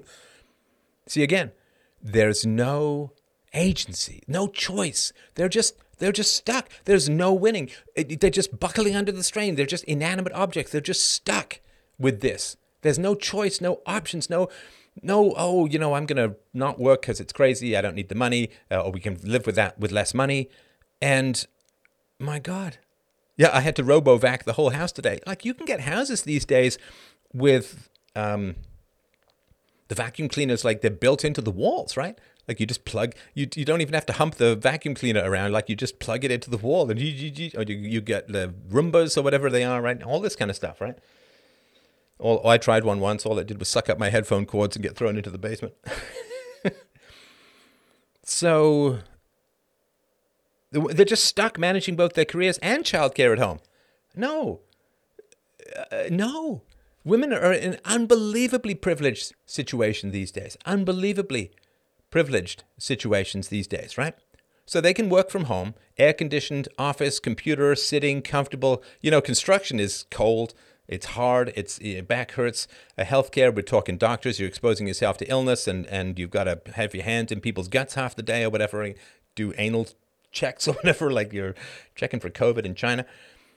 So the husband is going up at 6 o'clock in the morning to go hump bricks in construction or something like that. And the woman has to sit on a computer with kids around at home like that. They literally feel like victims when they don't have to do this hard physical labor or healthcare, with sick people around all the time in the middle of a pandemic. Like in the middle of a pandemic, the woman feels like a victim because she doesn't have to go to a hospital and deal with dying people. Like, that's why I give up. Like, I completely and totally give up. It's never going to change. Moreover, Dr. Calarco found fathers were less likely to have taken extended parental leave or have previously stepped back from the workforce to care for their children. Well, yeah, because they're making more money. That means they're working harder for the family. It doesn't exist, right? So she doesn't sit here and say, well, someone has to take care because, it's a time of sacrifice, a pandemic. Someone's got to take care of the kids. And, of course, it's women as a whole who won't go back to teaching, right? They're really enjoying not going back to teaching. Female teachers as a whole, but that doesn't matter. That doesn't exist, right? So here, nobody's saying, well, men have really stepped up to shoulder more of the financial responsibilities. Men are working harder. They've given up their wife's income, and they're bringing home the bacon, and they've had to work harder, smarter, longer in order to, right? Like, oh, my God. All that happens is women are just the sacrifice and they're stuck and like this level of sentimental self-pity. Again, I'm not even that mad at it. Like, I'm not even that mad at it. What's that Joey line? He eats the dessert. I'm not even sorry. All right. I'm not mad at it. It's just like, this is physics. This is the physics of gender relations. Never going to change. Never going to change. Moreover, Dr. Calarco found fathers were less likely to take extended leave. Of course, right, because somebody's got to pay the bills. Well, why aren't you taking extended bills when I quit working? Or why haven't you taken extended leave or step back from the workforce to care for your children when I've quit? It's like, because someone's got to pay the bills. You math illiterate. Like, what is the matter? And so for many fathers during the pandemic, the push to do more in terms of parenting was a huge shock to the system, one that frequently left them frustrated and angry with their children. As a result, mothers often stepped in to protect their children from frustrated and angry dads. You see? You see? It's actually the mothers who are yelling at the children statistically, right? What was it? More than half? Something like that. But you see now, it's the fathers. And the women just have to step in to shield the children, frustrated and angry fathers. Maybe the fathers are frustrated and angry because they're not getting any credit for shouldering all the bills in a pandemic. And here's the thing, too. So let's say the woman's on welfare. Should she not at least in her prayers say thanks to all the men who are going to work to put money into the tax system so that welfare is possible? No, of course not. Of course not, right? Okay, we'll just do a couple more minutes and take some calls. Mothers also face heightened societal expectations. They're expected to be the primary caregivers and to sacrifice their own needs and wants for their children's and families' well-being. What's more, you're not supposed to complain.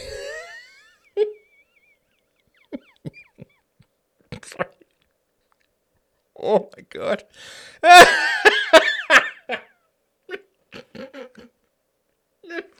Uh, oh my God, I'm so sorry. How professional of me. I'm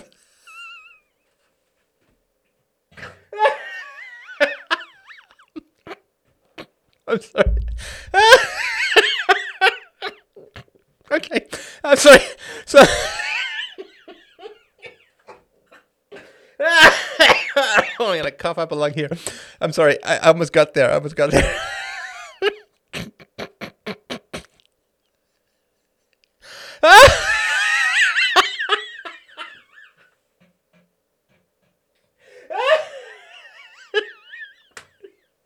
Oh my God. Burst the blood vessel.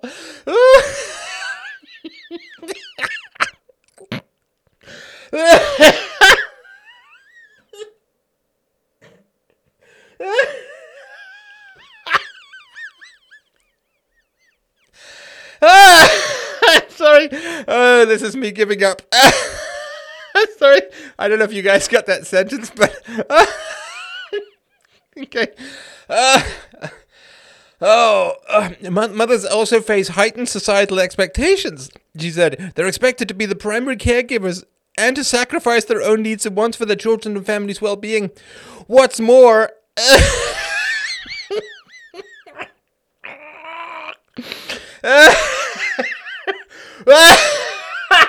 oh my God. What's more, you're not supposed to complain about it.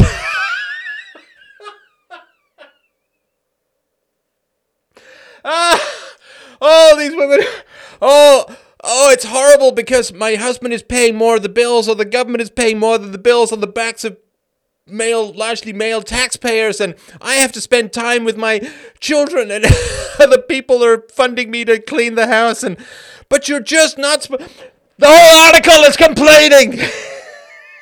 The whole article is complaining, and you can look for these mother rage pandemic, mother anger pandemic. It's everywhere. But you're not supposed to complain about it. Oh, I broke my leg. Oh, that's it. I'm just doing the rest of the show like this. You're just not supposed to complain about it.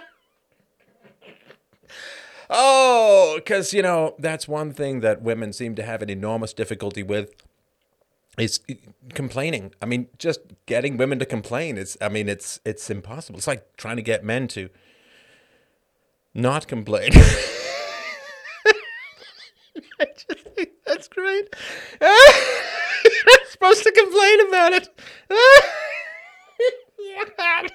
Okay, sorry.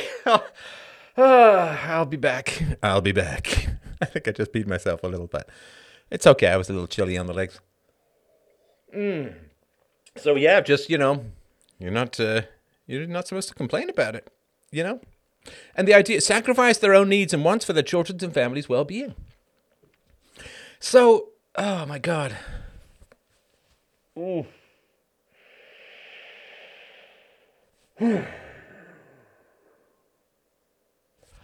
My God. Sacrifice your own needs. So women who choose a husband, who choose a boyfriend, who choose to get pregnant, who choose to go to term, who choose to keep the baby, suddenly it is a giant sacrifice of their own needs and self-interest to take care of the baby that they themselves chose to have and to keep. It's just a massive self-sacrifice, but you're not supposed to complain about it.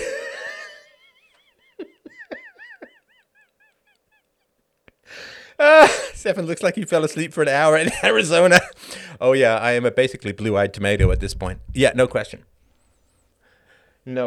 See, it's like, you know what it's like? It's like if you buy a dog, like you go out and you voluntarily buy a dog and you decide to keep that dog and, you've got to get up early. You got to take the dog for a walk. Occasionally you got to take the dog for a vet and you say, I'm just sacrificing all of my needs and pleasures for this dog and but you're not supposed to complain about it. It's like you chose the damn dog. What's the matter with you? What is the matter with you? What is your major estrogen malfunction, ladies, that you would look at this beautiful life that you have created and burst forth from your loins and fed with your dirty pillows. And my God, like, what is your major malfunction that you would look at this gorgeous, brainy, genius creature that you've created out of nothing, apparently out of resentment and fast food? If you look at that child and you say, somehow me choosing to raise the next generation is a giant sacrifice of my needs and my preferences, and I can't have what I want, what is the matter with you? You know that men in their 40s are in their sexual marketplace value prime because they're young enough to still father more children, and they have a lot of money, usually, or a decent amount of money because they've worked hard and they've, right? So for a woman who's now post-fertility, let's say 45, the woman is post-fertility, her face is falling like pants on a Benny Hill show, and she's got nothing, right? As far as sexual market value goes, right? She's over the hill, she's dried up, she's, right? And just no harm, no foul, it's just the way that life works, and it's different when you're 20, right? And men are, right? So a man in his mid-40s can, if he's got reasonable resources, can go and date just about anybody. And so for a man, can you imagine me in my mid-40s, right? Married to my wife, 10 years, raising a child together, and I sit there and say, well, you know, I could just go date anyone. And I am just surrendering all of my self-interest. I'm sacrificing all of the people I could date and sleep with, but I chose to be married. I chose to be monogamous. I love being monogamous.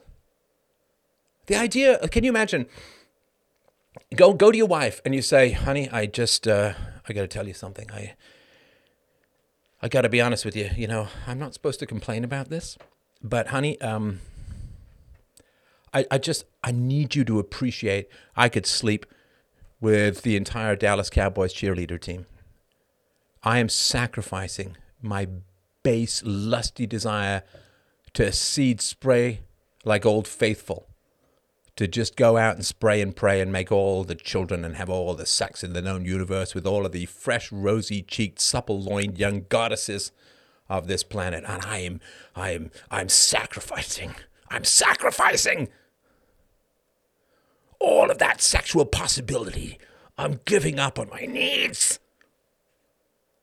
Just to, because I'm trapped with you. I'm trapped with you. I can't. I can't take my private jet and scoop up all of the fertile women with a giant claw from the sky, put them on my Epstein shag rug wall-to-wall playing Sade morning, noon, and night with lava lamps and strange scented oils and massage lotions. I can't do any of that. I'm trapped and sacrificing all of my needs, which is to go and bed everything with half a pulse and one cuticle. I'm just giving all of that up because I'm trapped with you.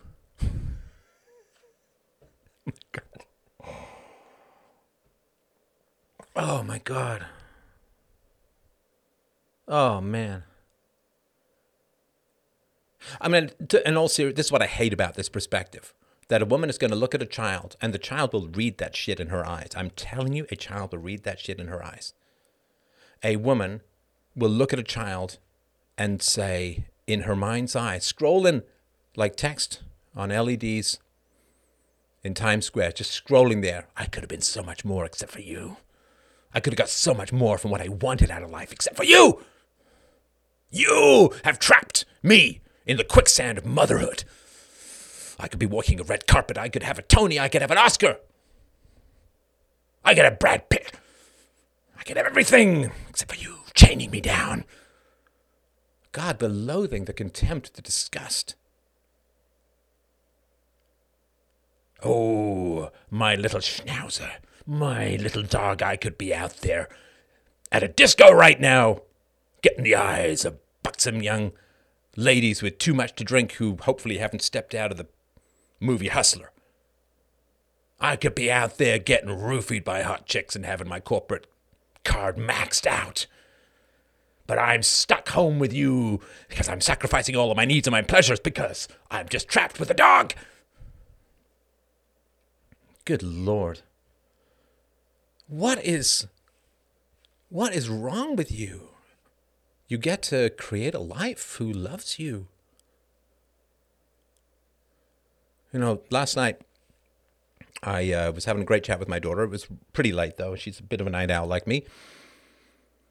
And I said, we've already got to get to bed. She's like, 5 more minutes of chatting, 5 more minutes of chatting. And, I have a spine with the world. I have no spine with my daughter. But, and so I said, no, we got to get to bed. So this morning I woke up and she's like, let's go to brunch. Like, absolutely, let's go to brunch, right? Let's go to brunch, right? And then we went to brunch and we rolled around town doing a couple of things and just, I am so privileged to have this person in my life. I'm immensely privileged. There's no limitation to my freedom, my joy, my happiness, any of that. To be married, to be a father, there's no sacrifice, there's no negatives, there's no diminishment of my options. This is exactly what I wanted. This is exactly what I knew I was going to be great at. I'm a great husband. I'm a great dad, and I love every minute of it. And the idea that there's some big sacrifice, that I'm putting all of my own needs aside, and come, God! It's a vile, vile thought. It's a vile thought that you look at a child that you've created and say, I could be so much more if it wasn't for you. If it wasn't for you pulling me down, dragging me back. I could be the Tarantella Queen of Spain if it wasn't for you and your needs. What a shitty thing to even imply to a kid. And they get it. They get it. They get it.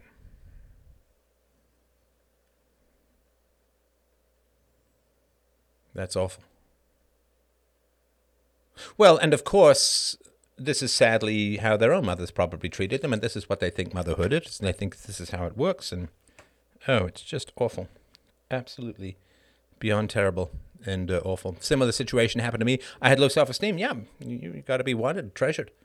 Yeah, I mean, I will say to my daughter at least once a month, and she's embarrassed, I say, I'm a lucky guy. I have exactly the kid I wanted. I would change nothing about my wife. I would change nothing about my daughter. They're just perfect and wonderful the way they are, and there's no limitation in my pleasures. Come on. It's ridiculous. Ridiculous. Combined with workplace expectation to be productive. Yeah, boy, isn't that rough? The workplace expects you to be productive. Combined with the reality of gravity. It's like, yeah, where's the shocker? Workplace expectation to be productive. It's no wonder many feel as though they're failing on multiple fronts. See, this is the thing too. So if a man feels like he's failing on multiple fronts, then the society will say to him, yeah, you are. So pick a lane and do it well. But when women who are taking on too much, who are doing too much, who are overextended, overstressed, overwhelmed, and they say, well, I'm failing on multiple fronts, society should. It never will. It never will. I accept that now. But society should say, well, yeah, you are failing on multiple fronts because you can't be two places at once. You can't do everything well. So, pull back on the work and spend time with your kids. Because here's the thing, man. Parenting is one thing and one thing only. It's pay me now or pay me later. It's all it is. Pay me now or pay me later. That's all it is. So I got 3 kids, all under the age of 6 years old, and I spend 40 hours a week at work. It's like, okay, well, all that money you saved, you'll then have to pay on therapy or lawyers or bailing out from prison or drug rehab or whatever, right? Or STD treatments or whatever. I mean, look at all this money I made. Okay, we'll just hand it to other people as they attempt to fix or contain the broken children you produced.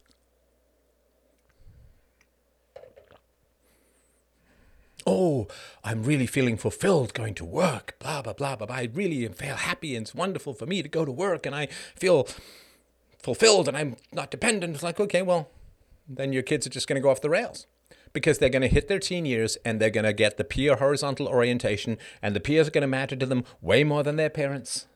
And the parents are going to say, well, you got to listen to me. And the kids are going to say, I wanted you home with me, Mom, when I was little, and it would have really mattered, but you didn't listen to me, so why the hell should I listen to you now? You didn't listen to me when I was 3, and I wanted you home. And I wanted a calm and relaxed household, and I didn't want you looking at me like freaking lasers burning 2 holes of frustrated, irrational, toddler-like resentment at me for standing between you and some imaginary Louis Vuitton handbag. You didn't listen to me, Mom. Why would I listen to you? Well, because I'm going to tell you how to live, and I'm going to tell you what the right decisions are to make. It's like, well, you turn me loose on strangers and my peers. And now you're concerned that I get my information from my peers in 4chan. It's like, well, you don't have the bond. You don't have the bond with your kids because you went off to work, you went on, you resented, and you felt overstressed. Right? Tell me if this has happened to you. Hit me with a why. Hit me with a why, my friends. Hit me with a why if you just wanted things to slow down when you were a kid. You wanted things to be less frantic. You wanted everyone to be less busy, less stressed, less stretched, less overwhelmed. You just wanted some freaking relaxing down time. You know, I mean, my daughter and I the other day, she's reading a series of books, and I sat down and I just started, we put a hammock up, and we just sat in the hammock reading her book, talking about her book for like, I don't know, 2 or 3 hours. It was really just great. Just really nice. Because this hyper-accelerated, everyone's discontented, everyone's unhappy, everyone's overwhelmed. It's terrible. It's absolutely terrible. Yeah, a lot of people, right? I was raised by the weaponized autism of 4chan. Yeah.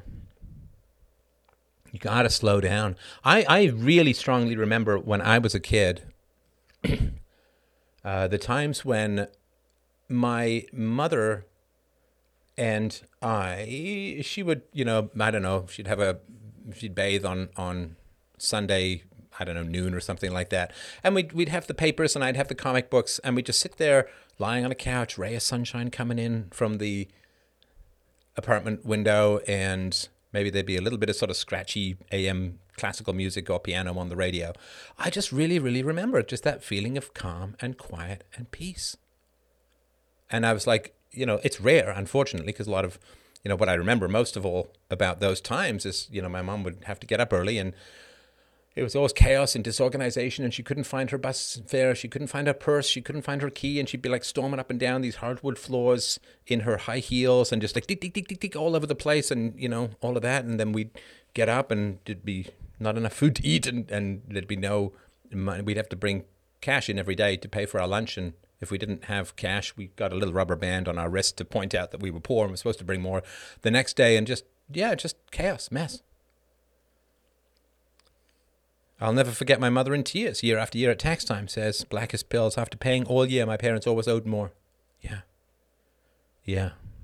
You never happened in your childhood. You never had just that calm, relaxing, peaceful time. My mom was too relaxed. She just laid on the effing bed every evening and then got pissed when I tried to watch TV. Well, but that's not time with you. That's being overwhelmed by everything or short-circuiting about everything and all of that, right? But yeah, it's... take pleasure in your children's company. My God, you had them. You've created life. You've created thought. You've created reason. Love. Love your children. So Susan Young, single mother running her own business in Vancouver while caring for her 8-year-old son who has autism spectrum disorder and attention deficit hyperactivity disorder. Single mother running her own business while caring for her 8-year-old son. When absolutely everything is your responsibility, there's no way to feel like you're doing all of it well. To be honest, most of the time, there's the feeling of doing none of it well at all. So again, when a man complains, everybody says, suck it up and do better. When a woman complains, nobody ever says, yeah, you're right. Like, you're going to have to make a choice. You have to make some tough choices here. It's always like, oh, no, you're doing everything great, honey. We're all in, it's tough for everyone. You can't, right? Okay, so what is the solution? Is it for women to do less? Is it for women to make more rational decisions? Well, no, of course not. Because you see, the women are a fixed flagpole that everybody else has to dance around, so to speak, right? To mix my phallic analogies. So what are mothers to do?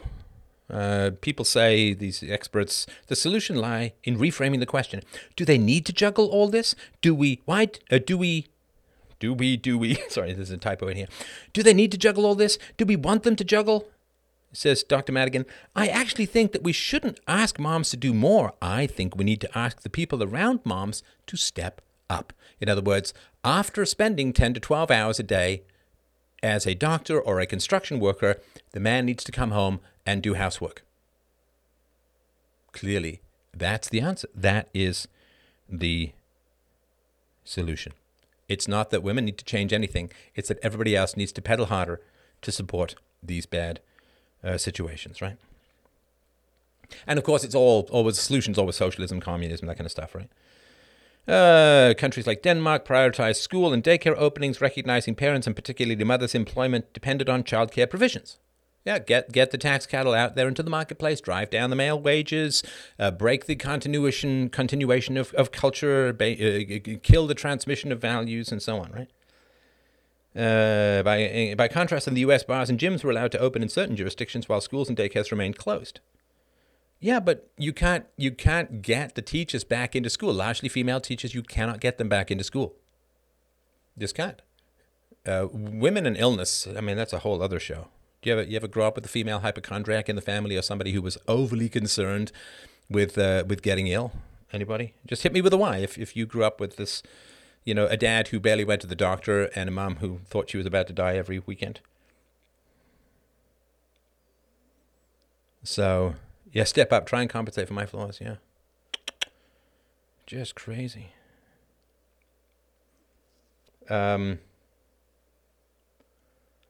So they want access to quality, affordable mental health services, widespread recognition of the value of caregiving, and the encouragement to speak frankly about their struggles without fear of blame or judgment. Right? So to complain without anyone ever saying you have some responsibility in your life, right? That's what they want. I want to complain, but I don't want anyone to ever say you have some responsibility for your life choices. I mean, good Lord. Good Lord. So we want free mental health services, widespread recognition of the value of caregiving. Okay, who's ever said that mothers don't matter? I mean, who's ever said that? If you want widespread recognition of the value of caregiving, maybe stop propagandizing women to give up their kids for $3 an hour to be raised by strangers so that they can go and push Excel spreadsheets 9 hours a day, right? Encouragement to speak frankly about their struggles without fear of blame or judgment. So I want to complain without anybody holding me accountable or giving me responsibility or telling me that I have made choices and the choice to have a child and to keep a child is, pretty irrevocable. I mean, you can obviously drop them off at a hospital or a fire station. By the way, they're not fire engines. They're actually water engines. Anyway, I wish to be able to complain, but not to have anybody hold me accountable or responsible for any of my life choices. So I don't know what that is. That's just a form of erasing other people. I want to pour out endless reams of vomiting complaints, but I never want anybody to ever provide any kind of solution. You just got to listen. It's like, okay, so this is just kind of abusive and exploitive, right? You're just dumping on me. You're just like, I'm your poison container. I'm your, like, don't ever tell me that I could do anything different. It's like, okay, so then why on earth would I listen to you complain if nothing's going to change, right? It's like somebody, like how often or how long would you listen to someone complain about being fat if they openly told you they were never going to change their diet or exercise habits? Right? Because the whole point for men is, yeah, it's fine, complain away, but be prepared for some solutions and some responsibility. So if the woman says, well, I'm just giving up all of my needs for my children, well, it's like, no, that's entirely the wrong perspective. That's an abusive perspective. Your children are a burden that somehow are preventing you from having a good life. What a terrible thing. And again, all you have to do is say to women, and again, none of this will ever happen, it's logically, right? All you do is say to women, okay, well, if your husband came to you and said, you are standing between me and a happy life, being with you means I have to give up everything that I want and love in my life. I mean, how would you feel? Oh, I'd feel terrible, like he didn't love me. It's like, hello, welcome to your kid's life. Your husband's there by choice, your kids aren't. Right? You can't, it's never going to happen. This is why I give up. I'm reading this stuff and I'm like, I give up, right? I want free stuff, no judgment, and I want to be praised all the time. In Toronto, first-time mother Molly DeHaan found herself crying every day for the first 6 months of her son's life, daunted by the uncertainties of bringing up a baby amid the pandemic. Seeing her doctor for antidepressants made a huge difference, she said, as it helped her go with the flow. She also quit comparing herself to other mothers and societal expectations of a perfect mother. Okay, so society seems to be like unable to criticize women who dump their babies with strangers so that they can go and make very little money doing unpleasant jobs. Nobody's like, perfect mother. What are you talking about? Like, even getting women to want to spend time with their kids as a whole seems to be a bridge too far. Where's this perfect mother thing? With her son now nearly 15 months old, she recognized she became a mother under an exceptional circumstance. She's confident. She's a good mom, she said, and she's doing her best. Mothers need to talk about this because that's really where it starts, not putting up a facade of being able to do it all. Admitting that it's impossible is really the first step. Okay, good. That's good for her. It's impossible. You know what's not mentioned here at all? Father, husband, somebody else to help her take care. Right? So she doesn't have, it seems, I don't know if it is the case, certainly nothing's mentioned. And the only thing that's mentioned about fathers here is that they don't contribute, they don't help out with the housework, right? So, well, anyway, I mean, free money for women is like free sex for men, right? If the government delivered hookers to men, to bachelors, right, it would really devalue women. And the fact that the government forces men to pay for moms and kids who aren't their own just devalues men. So, yeah, it's a very, very artificial situation. It's a very, very artificial situation. So, all right, listen, thanks for your patience. I just wanted to go over that. Like, I'm not going to try and I'm not going to do this responsibility thing anymore. And if I slip, just let me know.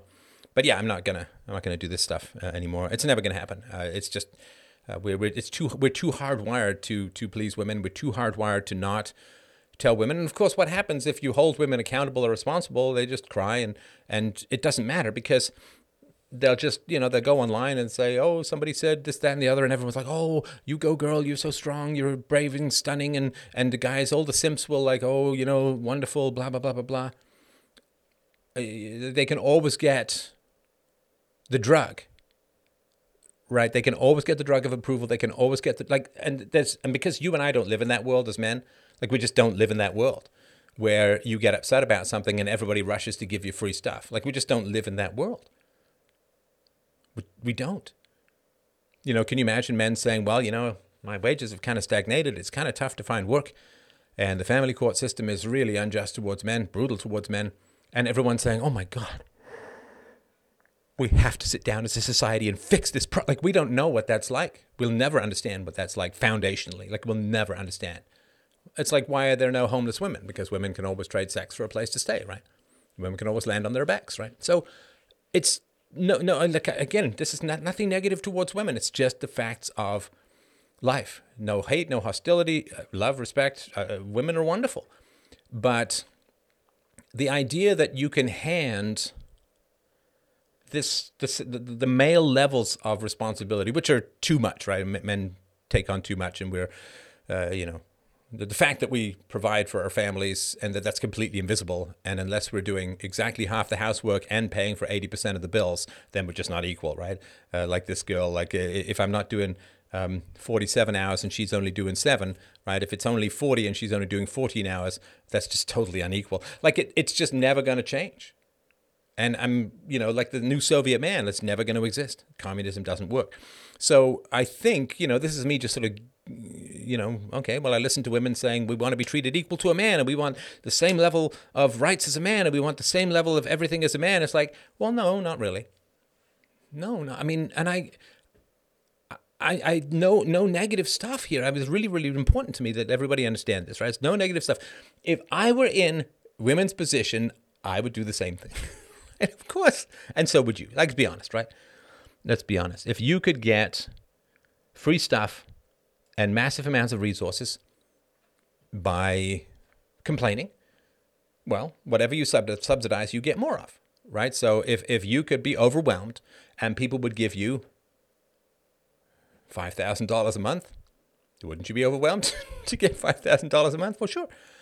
Well, sure you would. So we just don't know what it's like for our upset to be the gravity by which everybody else just clusters around and aligns themselves and gives us resources. We don't know what it's, as men, if we're upset, people just step over us and they like, oh, what's the matter with you? Can't hack it, can't you? Be a man, step up, stand up, get up. What's the matter with you, right? And we don't know what it's like to have this kind of power. Like, what's that old thing when Joe Biden and Barack Obama signed Obamacare into law, and Joe Biden said, "Wow, look at that, stroke of the pen, law of the land." Isn't that wild, right? It's like we don't know what that's like to write something down and have it enforced at gunpoint across a country of hundreds of billions of people. We just don't know. We don't know what it's like to have that kind of power, and most of us, almost all of us, never will. So I don't know what it's like to have lots of people want to just take me out and buy me things and all. I don't know. I don't know what it's like to be upset and have endless amounts of sympathy and resources and care and concern and all of that just thrown at me, right? I mean, the number of insults sort of thrown at me for telling some reasonable scientific and personal truths online. I mean, I'm not allowed to be overwhelmed. I'm not allowed to, when people are being mean to me on the internet, cry, cry, cry. We need legislation that says nobody can say anything mean about me. Just can't. We don't know. We don't know. And it's never going to change. Biological imperatives are biological imperatives. So, really good-looking, insecure guys who go on Twitter and go, "I'm depressed, I'm so lonely," and boom, stampede. Yeah, I get the alpha guys. Yeah, they get all of that. But the women are doing that because they hope to keep him, right? So the men are usually pursuing the hot girls, not necessarily with the goal of keeping, but rather, sleeping with and moving on. So, gay guys, not alpha straights. Oh yeah, so I remember when I was in my when I was doing my master's degree, I lived in a house with a couple of gay guys, and one guy moved in. He'd come from another town, and he was a ballet dancer, and he's a young, good-looking guy, ballet dancer, and he was like the predation and the focus and the grooming, so to speak. He was an adult, but still very young. Just the gay community was tentacles and just, oh my God, yeah, it's crazy. All right. Let's do a little bit of, a couple of minutes. Sorry, I said I would, so I will. I'll keep my word this time, right? So thank you for your patience with all of that. And again, lots of love. Women are wonderful. But for me, and I'm not telling everybody else what to do, right? But for me, it's like, I give up. Like this responsibility thing's never going to happen. Never going to happen. Never going to work. And, for me, I just want to make my decisions. And this is probably the last one I'm going to be doing. But, maybe one more. And hey, we got some giggles out of it, right? Okay, so I will post a Telegram link to a question or two, if you would like. Should men wait until at least early 30s for marriage? No, as soon as you get the right person, lock it down. There's no deal that way, right? I mean, just as soon as you get the right person, just lock her down. Any more thoughts on McAfee? No, not really. Sorry, I don't know too much about the guy's life, so I don't really have anything in particular to of value to bring to that conversation. All right, let's just see here. Yeah, okay, so I'll throw the chat in here, and let's do it. And unmute. I am live. And let me just get the old invitee link here. And we'll do a question or two. If you have questions, if not, we can end it a little earlier. Share invite link. There we go. All right. So yeah, I'm going to put this in here, and you are welcome to join in. Just don't forget to unmute thyself, you magnificent debattards. Can you shout out my wife, Emma, please? I certainly can. Hi, Emma. I loved you in Jane Austen. Seth, as a Christian, I'm proud of you for forgiving your mom and understanding that women do what is profitable for them. Yeah. Yeah, no issues, no hate, no foul, right? Let's see here. Styx was saying he was apparently a very egotistical and staunch supporter of free speech. Do you think estimates for psychopaths and sociopaths in society are woefully underestimated? Yes, I do. I do.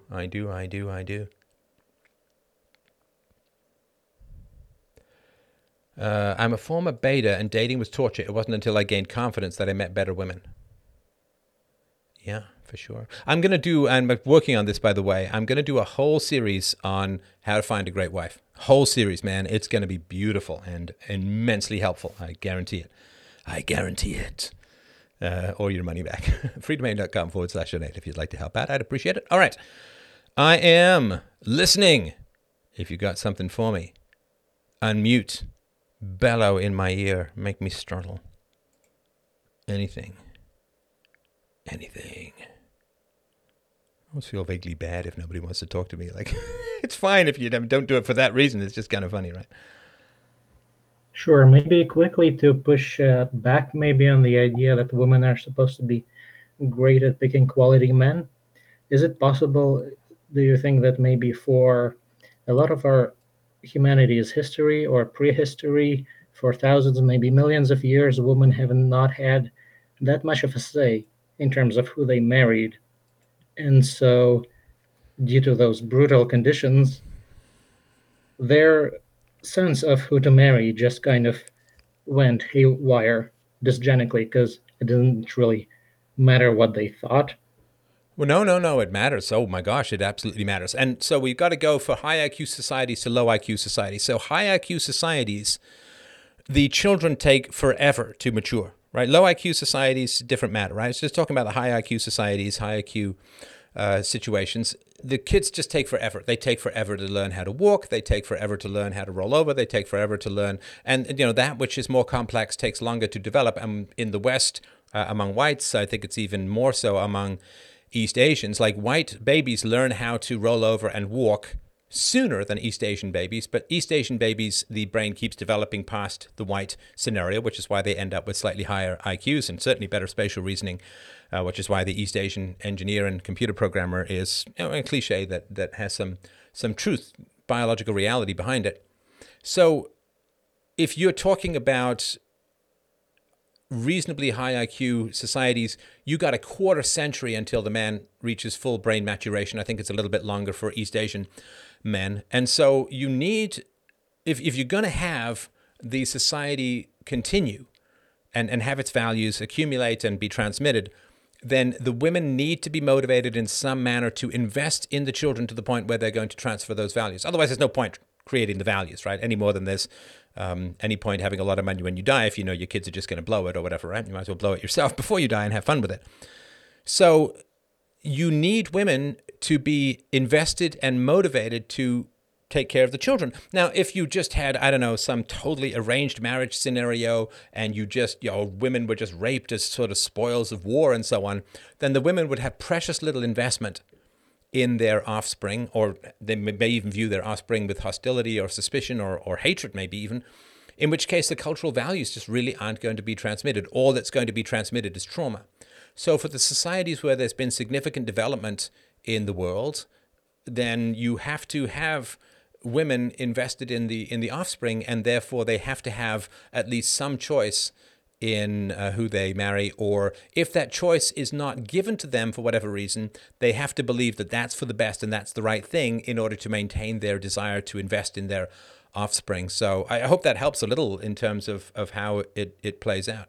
Now, I mean, I think the lowest IQ group is the pygmies, right? The IQ is in the 50s or whatever. Yeah, then, the children don't get much investment from the parents. It's all, then there's no particular development in the society as a whole, right? I mean, just they're basically doing the same thing for the last couple of 100,000 years until they meet the Western diet, in which case they get diabetes, right? So you wouldn't want to, I guess, confuse the pygmies with, say, the Japanese, right, in terms of parental investment in the children. And you can't get the parental investment if the women feel like, worth chattel or they're raped or forced to marry or whatever. They just won't invest in the kids and the society won't advance, if that makes sense.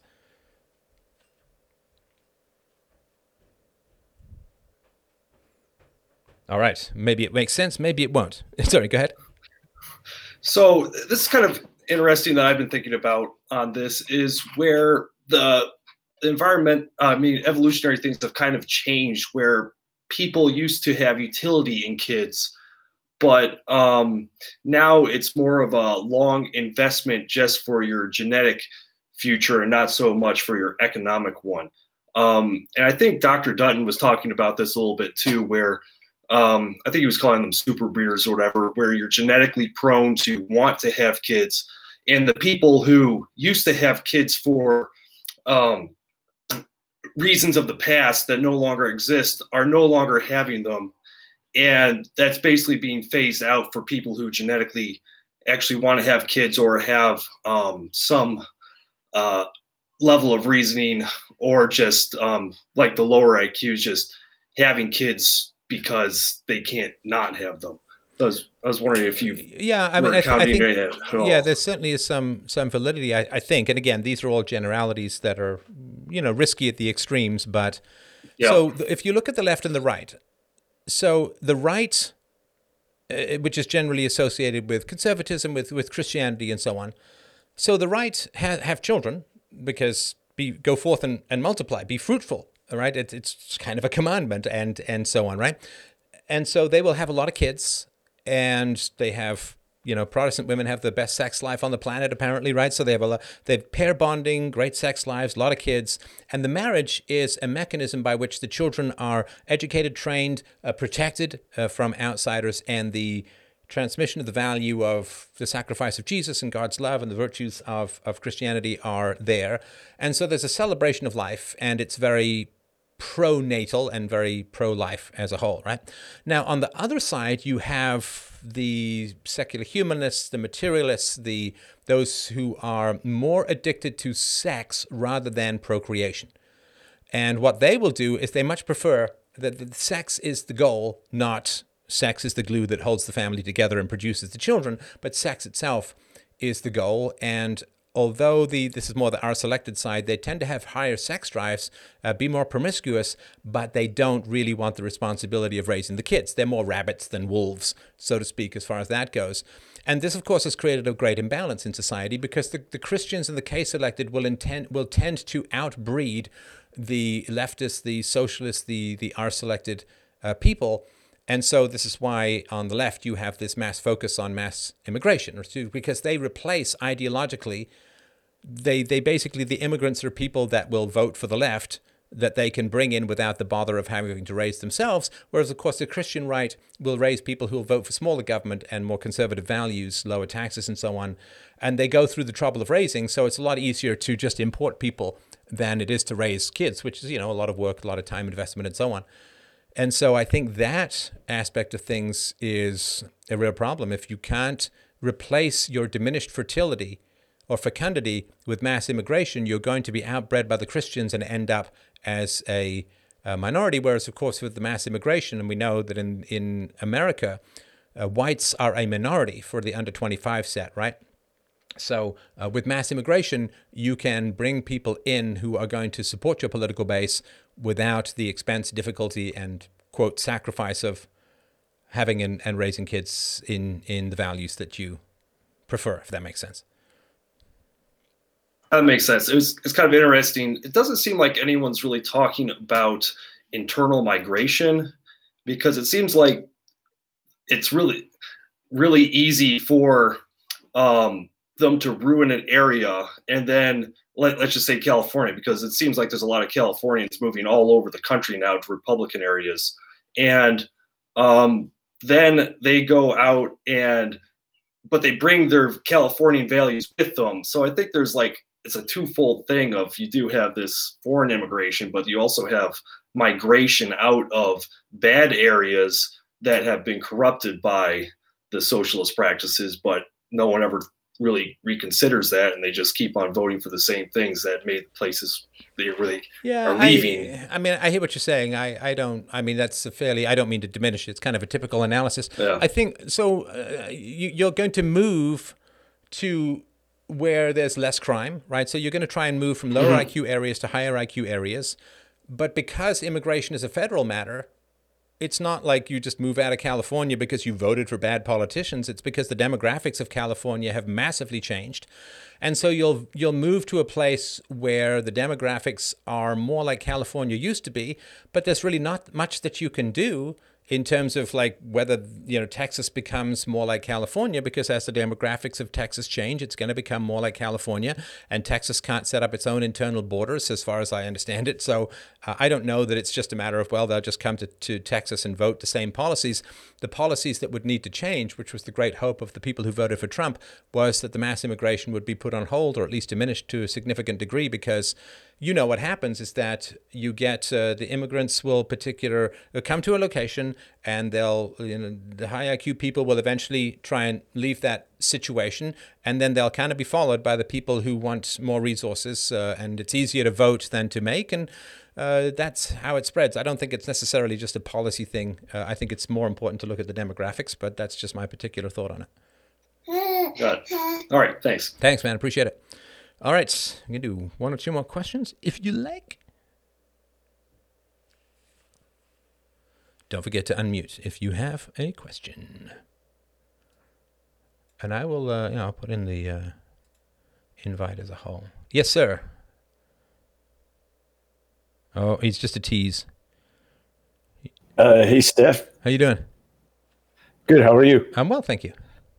The audio isn't working on your DLive channel. Oh, is that right? I can't hear the stuff on Telegram anyway. Oh, okay. Hang on.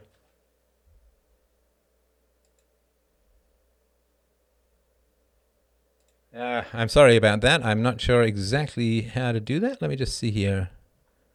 Yeah, it's all going the same way. I don't know why it's not working on DLive. I've got a whole... I didn't normally used to use Zoom. I used to use XSplitter, but my new mixer isn't recognized by anything except Zoom on Windows. So sorry, people will have to listen to this after. I'm sorry about that. But go ahead.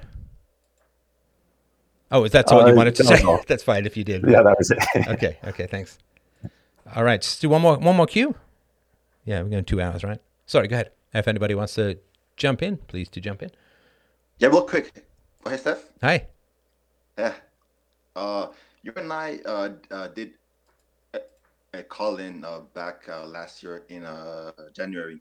I was wondering if you would still have the file. Oh, when was it? Late January of 2020. Okay. Yeah, I will have a look, and I'm a little bit behind on. Well, I guess that's a lot behind since a year and a half or whatever, right? So thank you for the note. I will take a look for that and see what I've got. Sure. Yeah, sure. Okay. Thank you. Thank you, and apologies for the delay. All right. Anyone else? Question, comments, issues? A question. Yes, sir. Okay, let me grab my notebook. I wrote it down beforehand. I like the organization. It's not a long one, but okay. Yeah, I really need to ask you this.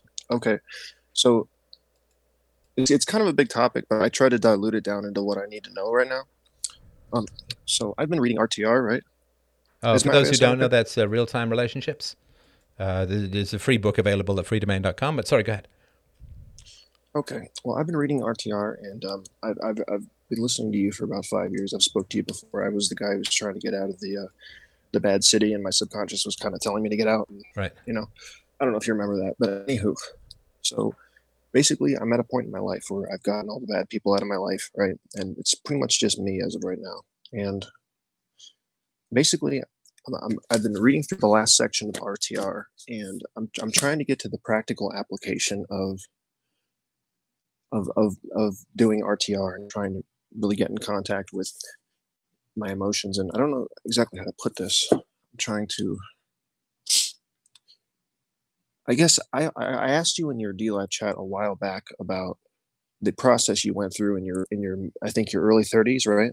Where you went to Morocco and you basically you let your unconscious kind of, I don't know, like have its way with you. You know what I mean? Like you just kind of let it do its thing. Yeah. And I've kind of been focusing on when I do RTR, I'm noticing that I'm less concerned with trying to manage how people are talking to me and experiencing me. I'm becoming much more of an observer. You know what I mean? You're like, it's the whole axiom of, instead of this person must act this way to me, becomes I wonder how this person will act to me. Right. Right. Yeah. It's being empirical rather than dictatorial. Right. And, Right, and it's yeah. it's a scientific rather than, say, theological approach, right? So Absolutely, the scientific approach is, so I mean, just to take an example, right? So Galileo with his bowling ball and his orange at the top of the Leaning Tower of Pisa, right? So according to, I think it was Aristotle, the bowling ball is going to fall faster and the orange is going to fall and slower. And Galileo's like, hey, I wonder if that's true. Rather than, well, it just has to be true or it is true or whatever, God dictated it that way. And so he went to the top of the Leaning Tower of Pisa, he dropped a bowling ball, he dropped an orange, and they both fell. They both fell down at the same speed. And that was pretty foundational to an understanding of gravity and kind of counterintuitive. So with people, you don't try and control how they treat you. I mean, you can certainly tell them what you prefer and, don't be completely opaque and nobody knows what you want or anything, but you tell people what you want and they either choose to provide what you want or not, or they could choose to insult you for providing what you want. And being curious about people rather than trying to control people is the surest path to become happy. Because as long as you think you can control people, then you will imagine you have a power that you don't have. And, if you think you can fly and you can't, right, you're going to jump off a roof and break your leg. And if you think you have a power that you don't have, bad things are going to happen in life because reality punishes delusion all the time. So don't imagine that you can control other people. See how they behave, see how that makes you feel, and make your decisions accordingly. Well, of course, being open and honest about what you prefer, if that makes sense. Yeah, and people know too. I mean, even the dumbest person that you meet can tell when you're trying to control them. Oh yeah, and they will resist. They will resist that. And actually, you never really get to know people as long as you're trying to control them. Right, Anymore, exactly. it's the old thing in science that what is it, the position of the electron or the direction, but you can't know both because the moment you try and measure it, you change it or something like that. So you want to see people in their natural state. You don't want to see them in a zoo of your own totalitarian control. See how people are without you trying to control them. Like if a woman has a drunk for a boyfriend and she thinks that she can turn him into a non-drunk, she's going to waste a lot of time trying to control his behavior. And that's bad. As soon as she recognizes that she cannot control his behavior, she can tell him what she wants. She can empirically see whether he will or will not provide it to her. Whether he can or can't is not particularly important, right? And then she can make her decision accordingly. But as long as she's like, well, if I nag him enough or I tell him enough or I beg him enough or I love him enough, he'll change. It's like, no, that's not how reality works, right? And people don't like being controlled. And the moment you are controlled, it changes your behavior. You can't ever be close to someone you're trying to control. You can't ever get to know them because all they're doing is responding to your sense of control.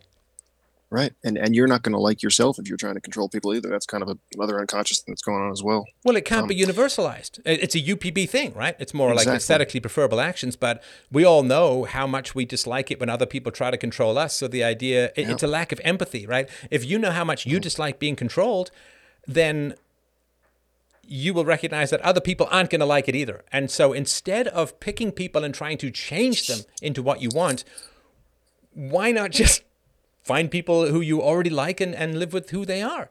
It's kind of like if you want to buy a house, then you don't sit there and just randomly buy a house and then try and turn it into what you want. You look until you find the right house. You don't sit there and say, well, I'm going to nag this duplex into becoming a mansion, or I'm going to nag this condo into becoming a parking garage or something. I mean, it just doesn't work that way. You just don't think you can change everything around you. Just that way you can relax and just look for people who are going to reflect your values and bring pleasure to your life, and you'll enjoy their company. It's just fantastic. Yeah, that's the thing that scares the shit out of most people about this whole conversation, even back into like 2006. And it still scares the shit out of me. It's that we're basically looking for a needle in a haystack.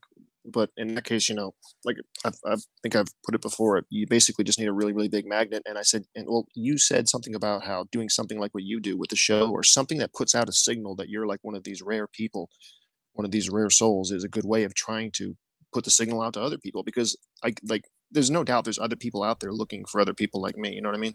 Yeah, just do something where you can try to be a little bit prominent. It doesn't have to be huge, right? But something, go give a speech or two, go to Toastmasters, put something out on social media, put something out on a video platform like Rumble or BitChute or Brighteon or Dailymotion or whatever, and just find a way of trying to draw people to you, like a rock star doesn't have to ask for dates, so to speak, right? And so, and of course, maybe it is a needle in a haystack for sure. In which case, you've got to have your metal detector, right? Yeah. How much more minutes do you have, or is the time up yet? Or No, I can do another question. So go ahead. okay. Well, I just wanted to get to the main thing, which is like the practical thing that I need for this right now. I'm basically trying to go through this whole process of, you called it in one of your, what did you call it? Called it in one of your podcasts. What was it? It was the anger podcast. Yeah. Where you talked about, it was like this unconscious awakening where you just kind of felt your deepest emotions. You let them boil up to the surface. He mentioned that like he felt bad for anyone who had to undergo this process while holding down a job. And I'm one of those unfortunate people who has to undergo this process while holding down a job. So I wanted to know, what kind of advice do you have for me? Well, I was holding another job when I was going through this process. Sure. Oh, okay. In fact, I was chief technical officer of a software company, and we were going through being bought out and going public. There was a lot going on when I was going through this stuff. Sorry. I was under the impression that you took time off like over the 2 years to do that thing with the therapist and go through that. Okay. No. I was going to a therapist. Now, I was not married. I was not a father. But yeah, I had a full-time job for sure. Okay. Do you have any advice for someone like me who's trying to go through this process but finds it extremely scary and difficult? It's worth it. Whatever you want is on the other side of that fear. Everything you want is on the other side of that fear. And you want people in your life who are courageous, which means that you have to first display the virtue of courage. And look, it is a lot of courage. It is a lot of courage that it takes. If it's any consolation, I didn't have anyone ahead of me. Maybe I can be a little bit ahead of people and have broken some of the ice as far as this goes. Whatever qualities you wish to attract from anyone around you, you must first display yourself. If you want to speak with people who know Japanese, you must first learn Japanese. So all of the virtues that you want in those around you, you must first cultivate within yourself. And if you want people who are going to not be manipulative, who are going to accept themselves, who are going to have moral courage and virtue, you must first display these things yourself. That is the flare that you shoot up that is going to bring people to you. And so the fear has to be balanced with something. The fear has to be balanced with something. Otherwise, it's masochistic. Like, you don't just do things that you fear where there's nothing benefit on the other side, right? I mean, I assume that most of us would be frightened to be lowered into a pit of snakes, right? Okay, so if you're Indiana Jones, then, why does it always have to be snakes? Okay, but there's something in there that you want, so you're willing to overcome your fear. So there has to be something that is going to make the fear worthwhile. Again, otherwise it's just masochistic, right? So what is on the other side of that fear? Well, what's on the other side of that fear is two things: love and relative invulnerability. Right? Love, and these two things are kind of one and the same, right? So love and relative invulnerability. So tons of people in the world who really hate what it is that I do, for reasons that I would assume are pretty nefarious as a whole. But there are people who hate what I do. So what they do is they will create, terrible stories and lies about me in the hopes, of course, that I will turn upon myself. But because I have absorbed and accepted the, quote, negative parts of me, then there's no ally within me that will take the side of abusive people. And so I have a relative, not perfect, or a relative invulnerability to these kinds of attacks, which is why I continue to do what I'm doing. And I think in some ways I'm doing it even better now than I was in the past. And I also have love in my life and friends and my wife and my daughter and so on, right? And all of that is kind of bound into the same matrix. So what is on the other side? Why would you go through something that you fear? Why would you fight the dragon? Because there's a treasure. Why would you swim to an undersea wreck? Because there's a treasure chest. So why would you put yourself through this kind of fear? Because love and fear are kind of the opposites. Like, if you're very afraid, then you can't be alpha. You can't have, you have courage to overcome the fear, but if you surrender to the fear, you can't be left, and you can't love others. Because if you surrender to the fear, people won't respect you enough to love you, and also you won't draw people who've successfully navigated that fear, right? And again, it's a hard thing to do, and I really, really sympathize with your question. And Tell me about it. I'm not saying it's easy at all. So what's on the other side? Because part of courage is knowing what's at stake. Part of courage is knowing what's at stake. So the risks that I took in talking about very volatile subjects on this show, I didn't do it because I'm masochistic. I didn't do it because I wanted to be deplatformed. I did it because I recognized the stakes involved in these topics, right? And so, the fact that the totalitarians among us wish to use racial conflict to disintegrate the West, okay, that's a pretty high stakes thing. So yeah, I'm going to talk about IQ in the hopes of taking at least one of the weapons of social division and conflict out of their hands. Whether it'll work or not, we find out over time. So that's just the stakes, right? So give a man a why. This is a very, very famous quote for me, at least from Nietzsche. He said, give a man a why, he can bear almost any how. So if you have a why that is big enough, if everything that you love is on the top of the mountain, you'll find a way up that mountain.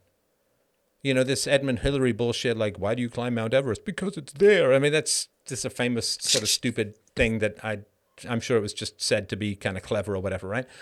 But if the treasure is on the other side of fear, then you'll find a way through the fear. And if you're having trouble getting through the fear, it's because you haven't raised the stakes high enough to make it worthwhile. High enough. I remember once I was scuba diving in the Dominican Republic, and I went on not scuba diving. I was snorkeling. And I went swimming, and I swam into the hull of a ship. Completely stupid. Like, everybody has these things every now and then where you look back and you still get a prickle of sweat for me, like 35 years later, whatever, right? Oh, yeah. And so I swam into the hull of a ship, and I realized that the pounding of the waves of the current meant it was very easy to go into the ship. It was very hard to get out because the current was coming through the hole in the ship. And the ship, of course, completely underwater because it was a sunken ship. And so what I had to do was I had to grab the sharp, torn side of the ship and muscle my way through while I was running low on air, and then kick my way to the surface, which was, 10 feet above me. Okay. Now, if you had asked me to just for shits and giggles to grab a rusty, sharp piece of metal and yank myself through it, I never would have done it because that would be masochistic. However, I was probably within 30 seconds of dying. And so when I'm in the ship and I figure, I'll just turn around and swim out, and I couldn't swim out because the current was pushing the water into the ship too strongly, then I had to grab, and I had a scar for probably 10 years on my arm from pulling myself out and kind of half ripping my arm. Then, of course, I'm in a tropical paradise in the water with blood pouring out of my arm and so on. So what was on the other side of me pulling myself through that hole in the ship was not dying. So, of course, I didn't even feel it, right? I mean, so it wasn't like, look at all the courage I had to pull myself through this narrow, sharp, barnacle-encrusted, rusty metal that cut the hell out of me. Well, no, it's like the stakes were so high that it was do that or die. And I'm not saying it's like, well, if you don't confront your fears, you'll die, but kind of in a way you will, because you won't experience the glories and depths and love of life itself. Right. And the self-respect that you get from really confronting your fears and going through to the other side, the peace and stillness and power, it's a superpower, right? Everybody in the sort of superhero universe and in the theological universe goes through an unbelievable trial of difficulty, danger, horror, you name it. And on the other side, they get superpowers, right? So Superman, his whole home planet of Krypton explodes. The Joker falls into a vat of chemicals, and Batman, his parents get killed. I mean, you can just go on and on through all of these heroes. They go through some terrible trial, and on the other side, they get superpowers. And to take, I don't mean to disrespect my Christian friends here, but the crucifixion is on a similar vein, right? Which is you go through actual torture and death, and then you gain eternal life. And so the idea that on the other side of disaster, on the other side of terror and horror and torture, on the other side of that is a superpower. They're not kidding about that's a very real phenomenon, because you will be surrounded by people who are still terrified of what you take for granted. You are if you are... I don't understand that. So you will be, for the most part, people don't confront their fears and push through them and get to the other side. So you in life will then be surrounded by people who have not confronted their fears, and therefore you will have a superpower relative to them, right? So if you look at sort of my show, you know, at its height of popularity and reach and so on, that was crazy, right? It was huge, like 750 million views and downloads, hundreds, like well over 1 million books downloaded, and I assume at least read to some degree every year. Speeches and book tours and speaking tours sold out all over the place, right?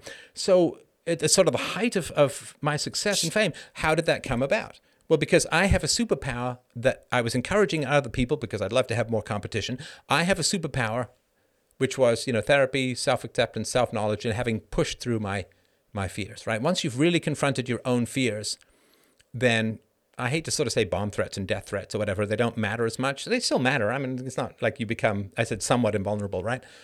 But, you know, slander and lies and all of that stuff, it just matters a lot less. It just matters a lot less. Because there's no ally within me that evildoers can use against me, right? Because we're all kind of on the same team. We're all on the same side, all in pursuit of truth and reason and peace and philosophy and wisdom and all of that. So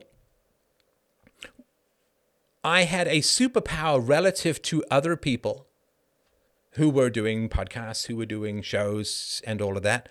And so in life as a whole, your success has a lot to do with, can you gain the superpower of just losing your fear, of losing your fear. A lot of that has to do with raising the stakes to the point where it's worth it. If on the other side of your fear is a loving wife and a great family life and maybe some financial success or professional success in whatever it is that you're going to pursue, if all of that treasure and beauty is on the other side of your fear, then you don't wait for your fear to get small enough for you to conquer it. You just get bigger than your fear by raising the stakes and the glory of what's on the other side of that fear. You don't wait for the mountain to shrink. You just put enough treasure on the top of the mountain that it's worth climbing no matter what. It's not even our fear, is it? Well, some of it is, for sure, because we are social animals and we don't like to be rejected by the tribe. So the fear of going against the tribal norms, the tribal standards, is the fear of ostracism and therefore genetic annihilation. Right? Because when we were ostracized in the past by the tribe, we wouldn't get to reproduce. Right? No woman would sleep with us, or our children would be banished with us, or we'd be banished and we'd die alone in the wilderness. So going against the tribal standards is very much programmed. We're programmed against that. It's not just some existential blah, blah, blah. And that's what deplatforming is. Deplatforming is the threat of annihilation, right? Because in the past, when you were deplatformed by the elders, or everyone commanded the women not to be with you or sleep with you or get married to you or whatever, and you were ostracized and kicked out, and the crazy person living in the middle of nowhere with his elderberry bush or whatever in some Monty Python film, then you were done. Those genes were done. So only the genes that followed the social norms got to survive. However, the genes that only followed the social norms ended up losing. Like if you look at the Aborigines that I talked about in Australia, 40,000 years, very little progress. And then who did they get conquered by? They got conquered by the Europeans, and they get conquered by other groups who allow 1% of people to go against the social norms. And through that, you get both the potential for disaster and the potential for progress. So we are very much, as individuals, we don't want to go against the social norms because it means genetic death and genetic annihilation, the end of our line. But if as a society we never allow anyone to go against the social norms, we stagnate and we get conquered by more adventurous and self-challenging groups that allow the mutation of the individual. Evolution is stability plus mutation, right? The vast majority of our DNA has to be stable, and then there's a little bit of randomness, a little bit of mutation that then provides a negative or a positive. And so societies where there's no change, where it is obey or genetic death, they never progress. They never progress. And you can look at and it's not just an IQ thing, you can look at hyperconformist societies like ancient Japan, ancient China, and so on, 6,000 years, very little progress. It happened in the Aborigines, it happened in the Mayans, it happened to the Incans, it happened to the East Asians to some degree. There's just not enough mutation, not enough challenge, not enough free speech, not enough revolution against the status quo to allow the societies to progress, and they end up losing. to, say, European societies or Western societies where we do allow and encourage slightly more. It doesn't have to be much, just a little. Too much and you just go completely haywire and you just fall apart. So you need a base of stability, just as in evolution, and you need some mutation so that you can adapt to better or positive things. So we are very much fearful and opposed to going against social norms, but I would say, at least in the West, we do have some respect for the nonconformists, some respect for the people who challenge the status quo. Now, we'll probably kill them, right? We'll probably kill them like we did with Socrates, like we tried to with Plato, and we tried to with Aristotle, like we did with Jesus. We'll probably end up killing them. Although now in society, there's just deplatforming and ostracism and so on. That's how much we've advanced, which is, not inconsiderable given how slow most societies advance. So we're probably going to, but we do respect the nonconformist. We do have a soft spot, for the doers and the challengers and the people who go against the grain. You don't really see that so much in Chinese and Japanese culture or even in Indian culture, where obedience to the elders is like the be-all and the end-all. So they have too much stability and way too little mutation and challenge, and therefore there's not really much growth. Societies that are nothing but change, there's no stability and they all fall apart. But societies where there's a lot of stability and there's some acceptance of challenge and, quote, mutation, those are societies that are going to progress the most. And right now, of course, what the left is trying to do is they're trying to destroy the stability, right, so that you have nothing but mutation and then the society as itself falls apart. Just as if you have too much mutation, you can't survive. You just melt into a puddle, or a baby that has too much genetic mutation simply is not viable, right, and just dies. So we have to, like, the fear is not just some weird made up thing. It is our fear. We don't like to go against the social norms, but at least in the West, we have some desire and respect for those who go against social norms. So what happens is they will kill Jesus, but you get Christianity. They will kill Socrates, but you get the Socratic method, which leads directly to the scientific revolution. They will kill some of the heretic scientists, but the scientific revolution will still continue and progress. And so those of us who are going against the social norms are an essential part of Western society, in the same way that mutations are an essential part of evolution. So mutations are tinkering with and experimenting on the fringes of things to see if there's an incremental improvement. It's the same thing. And one of my many faults is thinking that things are further along than they are because it's my environment and my life and myself and so on. But it's always earlier than we think, right? Those of us who are really thinking for ourselves. And so I'm willing to sort of take the pushback, because the main social body doesn't want the genetics. They don't want the evolution because it's risky. And the organism is satisfied with the way that it is. And the organism as a whole doesn't want the mutation, right? The ape doesn't want the human. The human doesn't want whatever's going to come next. Of course, right? Because the organism is, if there's an evolution, it displaces some of the genes, right? So the bigger brain displaces the genetics for the smaller brain. And the smaller brain wants to fight against that. So society, as it is now constituted, desperately wants to fight against progress and evolution. The slave owners want to fight against the emancipation of the slaves. The slave catchers want to fight against the emancipation of the slave. The people who live on taxation don't want to see the end of taxation. Society fights to retain its current shape in the same way that all genes fight to replicate themselves. And genes that get displaced by newer genes, better genes, so to speak, in terms of evolution, or genes that can spread more efficiently if you want to be more technical, the existing structure will always, genetically, socially, will fight against whatever is coming next. And some people will fight to the death because, if you look at it, the genetics, right? The genetics for the smaller brain have now been displaced by the genetics for the larger brain. There's probably some vestiges, but definitely the whole package is gone and replaced by the bigger brain stuff. So the smaller brain genes have died out in humanity, and they don't want to do that. They want to just stay the way they are, which is why society kicks back so hard against progress, because it wishes to retain its existing shape. Humanity, by the billions, my friends, has completely adapted itself to a situation of near universal coercion called the state, called fiat currency, called the redistribution of income, called unfunded liabilities. So, of course, all of those individuals are going to fight like hell against a voluntary, free, stateless society, a moral society, a non-aggression principle society, a universally preferable behavior society. Of course they are.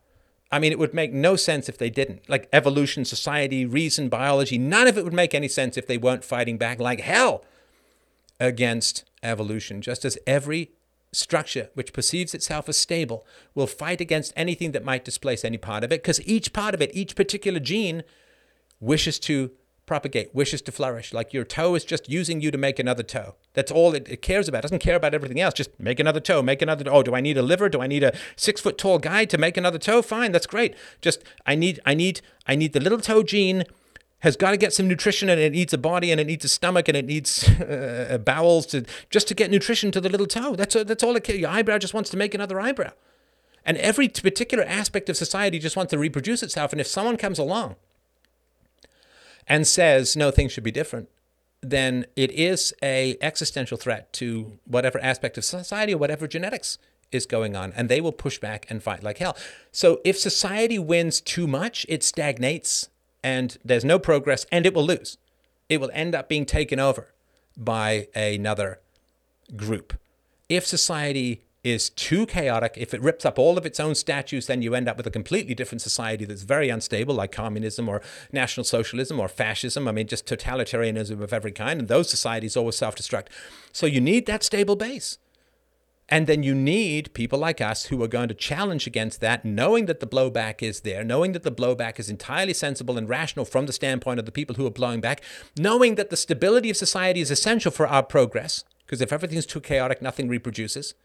And they have to understand that we are necessary for the progress of society, because if we don't allow society to be challenged, we're going to be taken over by the society that allows 1% more challenge from somewhere else. So I hope that helps in terms of placing you in the perspective. Don't look at yourself as just some being that's only psychological. I've done that. I mean, and I don't mean to sort of lecture from some lofty place, because I still do that from time to time. But when you say like our fear isn't even real, no, the fear is totally real, because we are biological entities first and foremost. The psychology is a mere imperfect shadow cast by the essential biology of our natures. And so if you have a particular concern or a particular fear, I don't want to go against the status quo, I feel really anxious about standing up to social norms, that's not an irrational fear.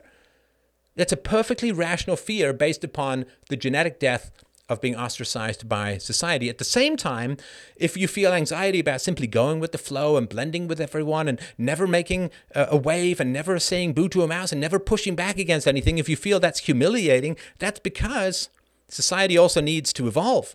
It can't just be perfectly stable, or it's going to get conquered like the Chinese were by the British, or the Aborigines were by the British, or the Aztecs were by the Spanish, or whatever, right?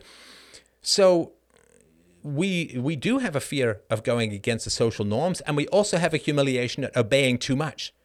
Now, maybe in East Asia, in China, Japan, it's more the shame of going against social norms. They don't really have as much of the values of, stand up and push back and be yourself and be an individual and think for yourself and so on. So that is our challenge. Don't look at yourself as merely a self-created, personal history, empirical from the day you were born, bundle of psychology, because a lot of our instincts go very, very deep into our biology and our evolution. And I respect the stability of society. I respect that society is pushing back. I respect the fact that society is trying to silence me, because evolution is tough. Growth is tough. Exactly the same thing happened to every other innovator, and it kind of should happen. It kind of should happen, because if every innovator comes along and completely overthrows society and changes everything, then society doesn't have enough stability.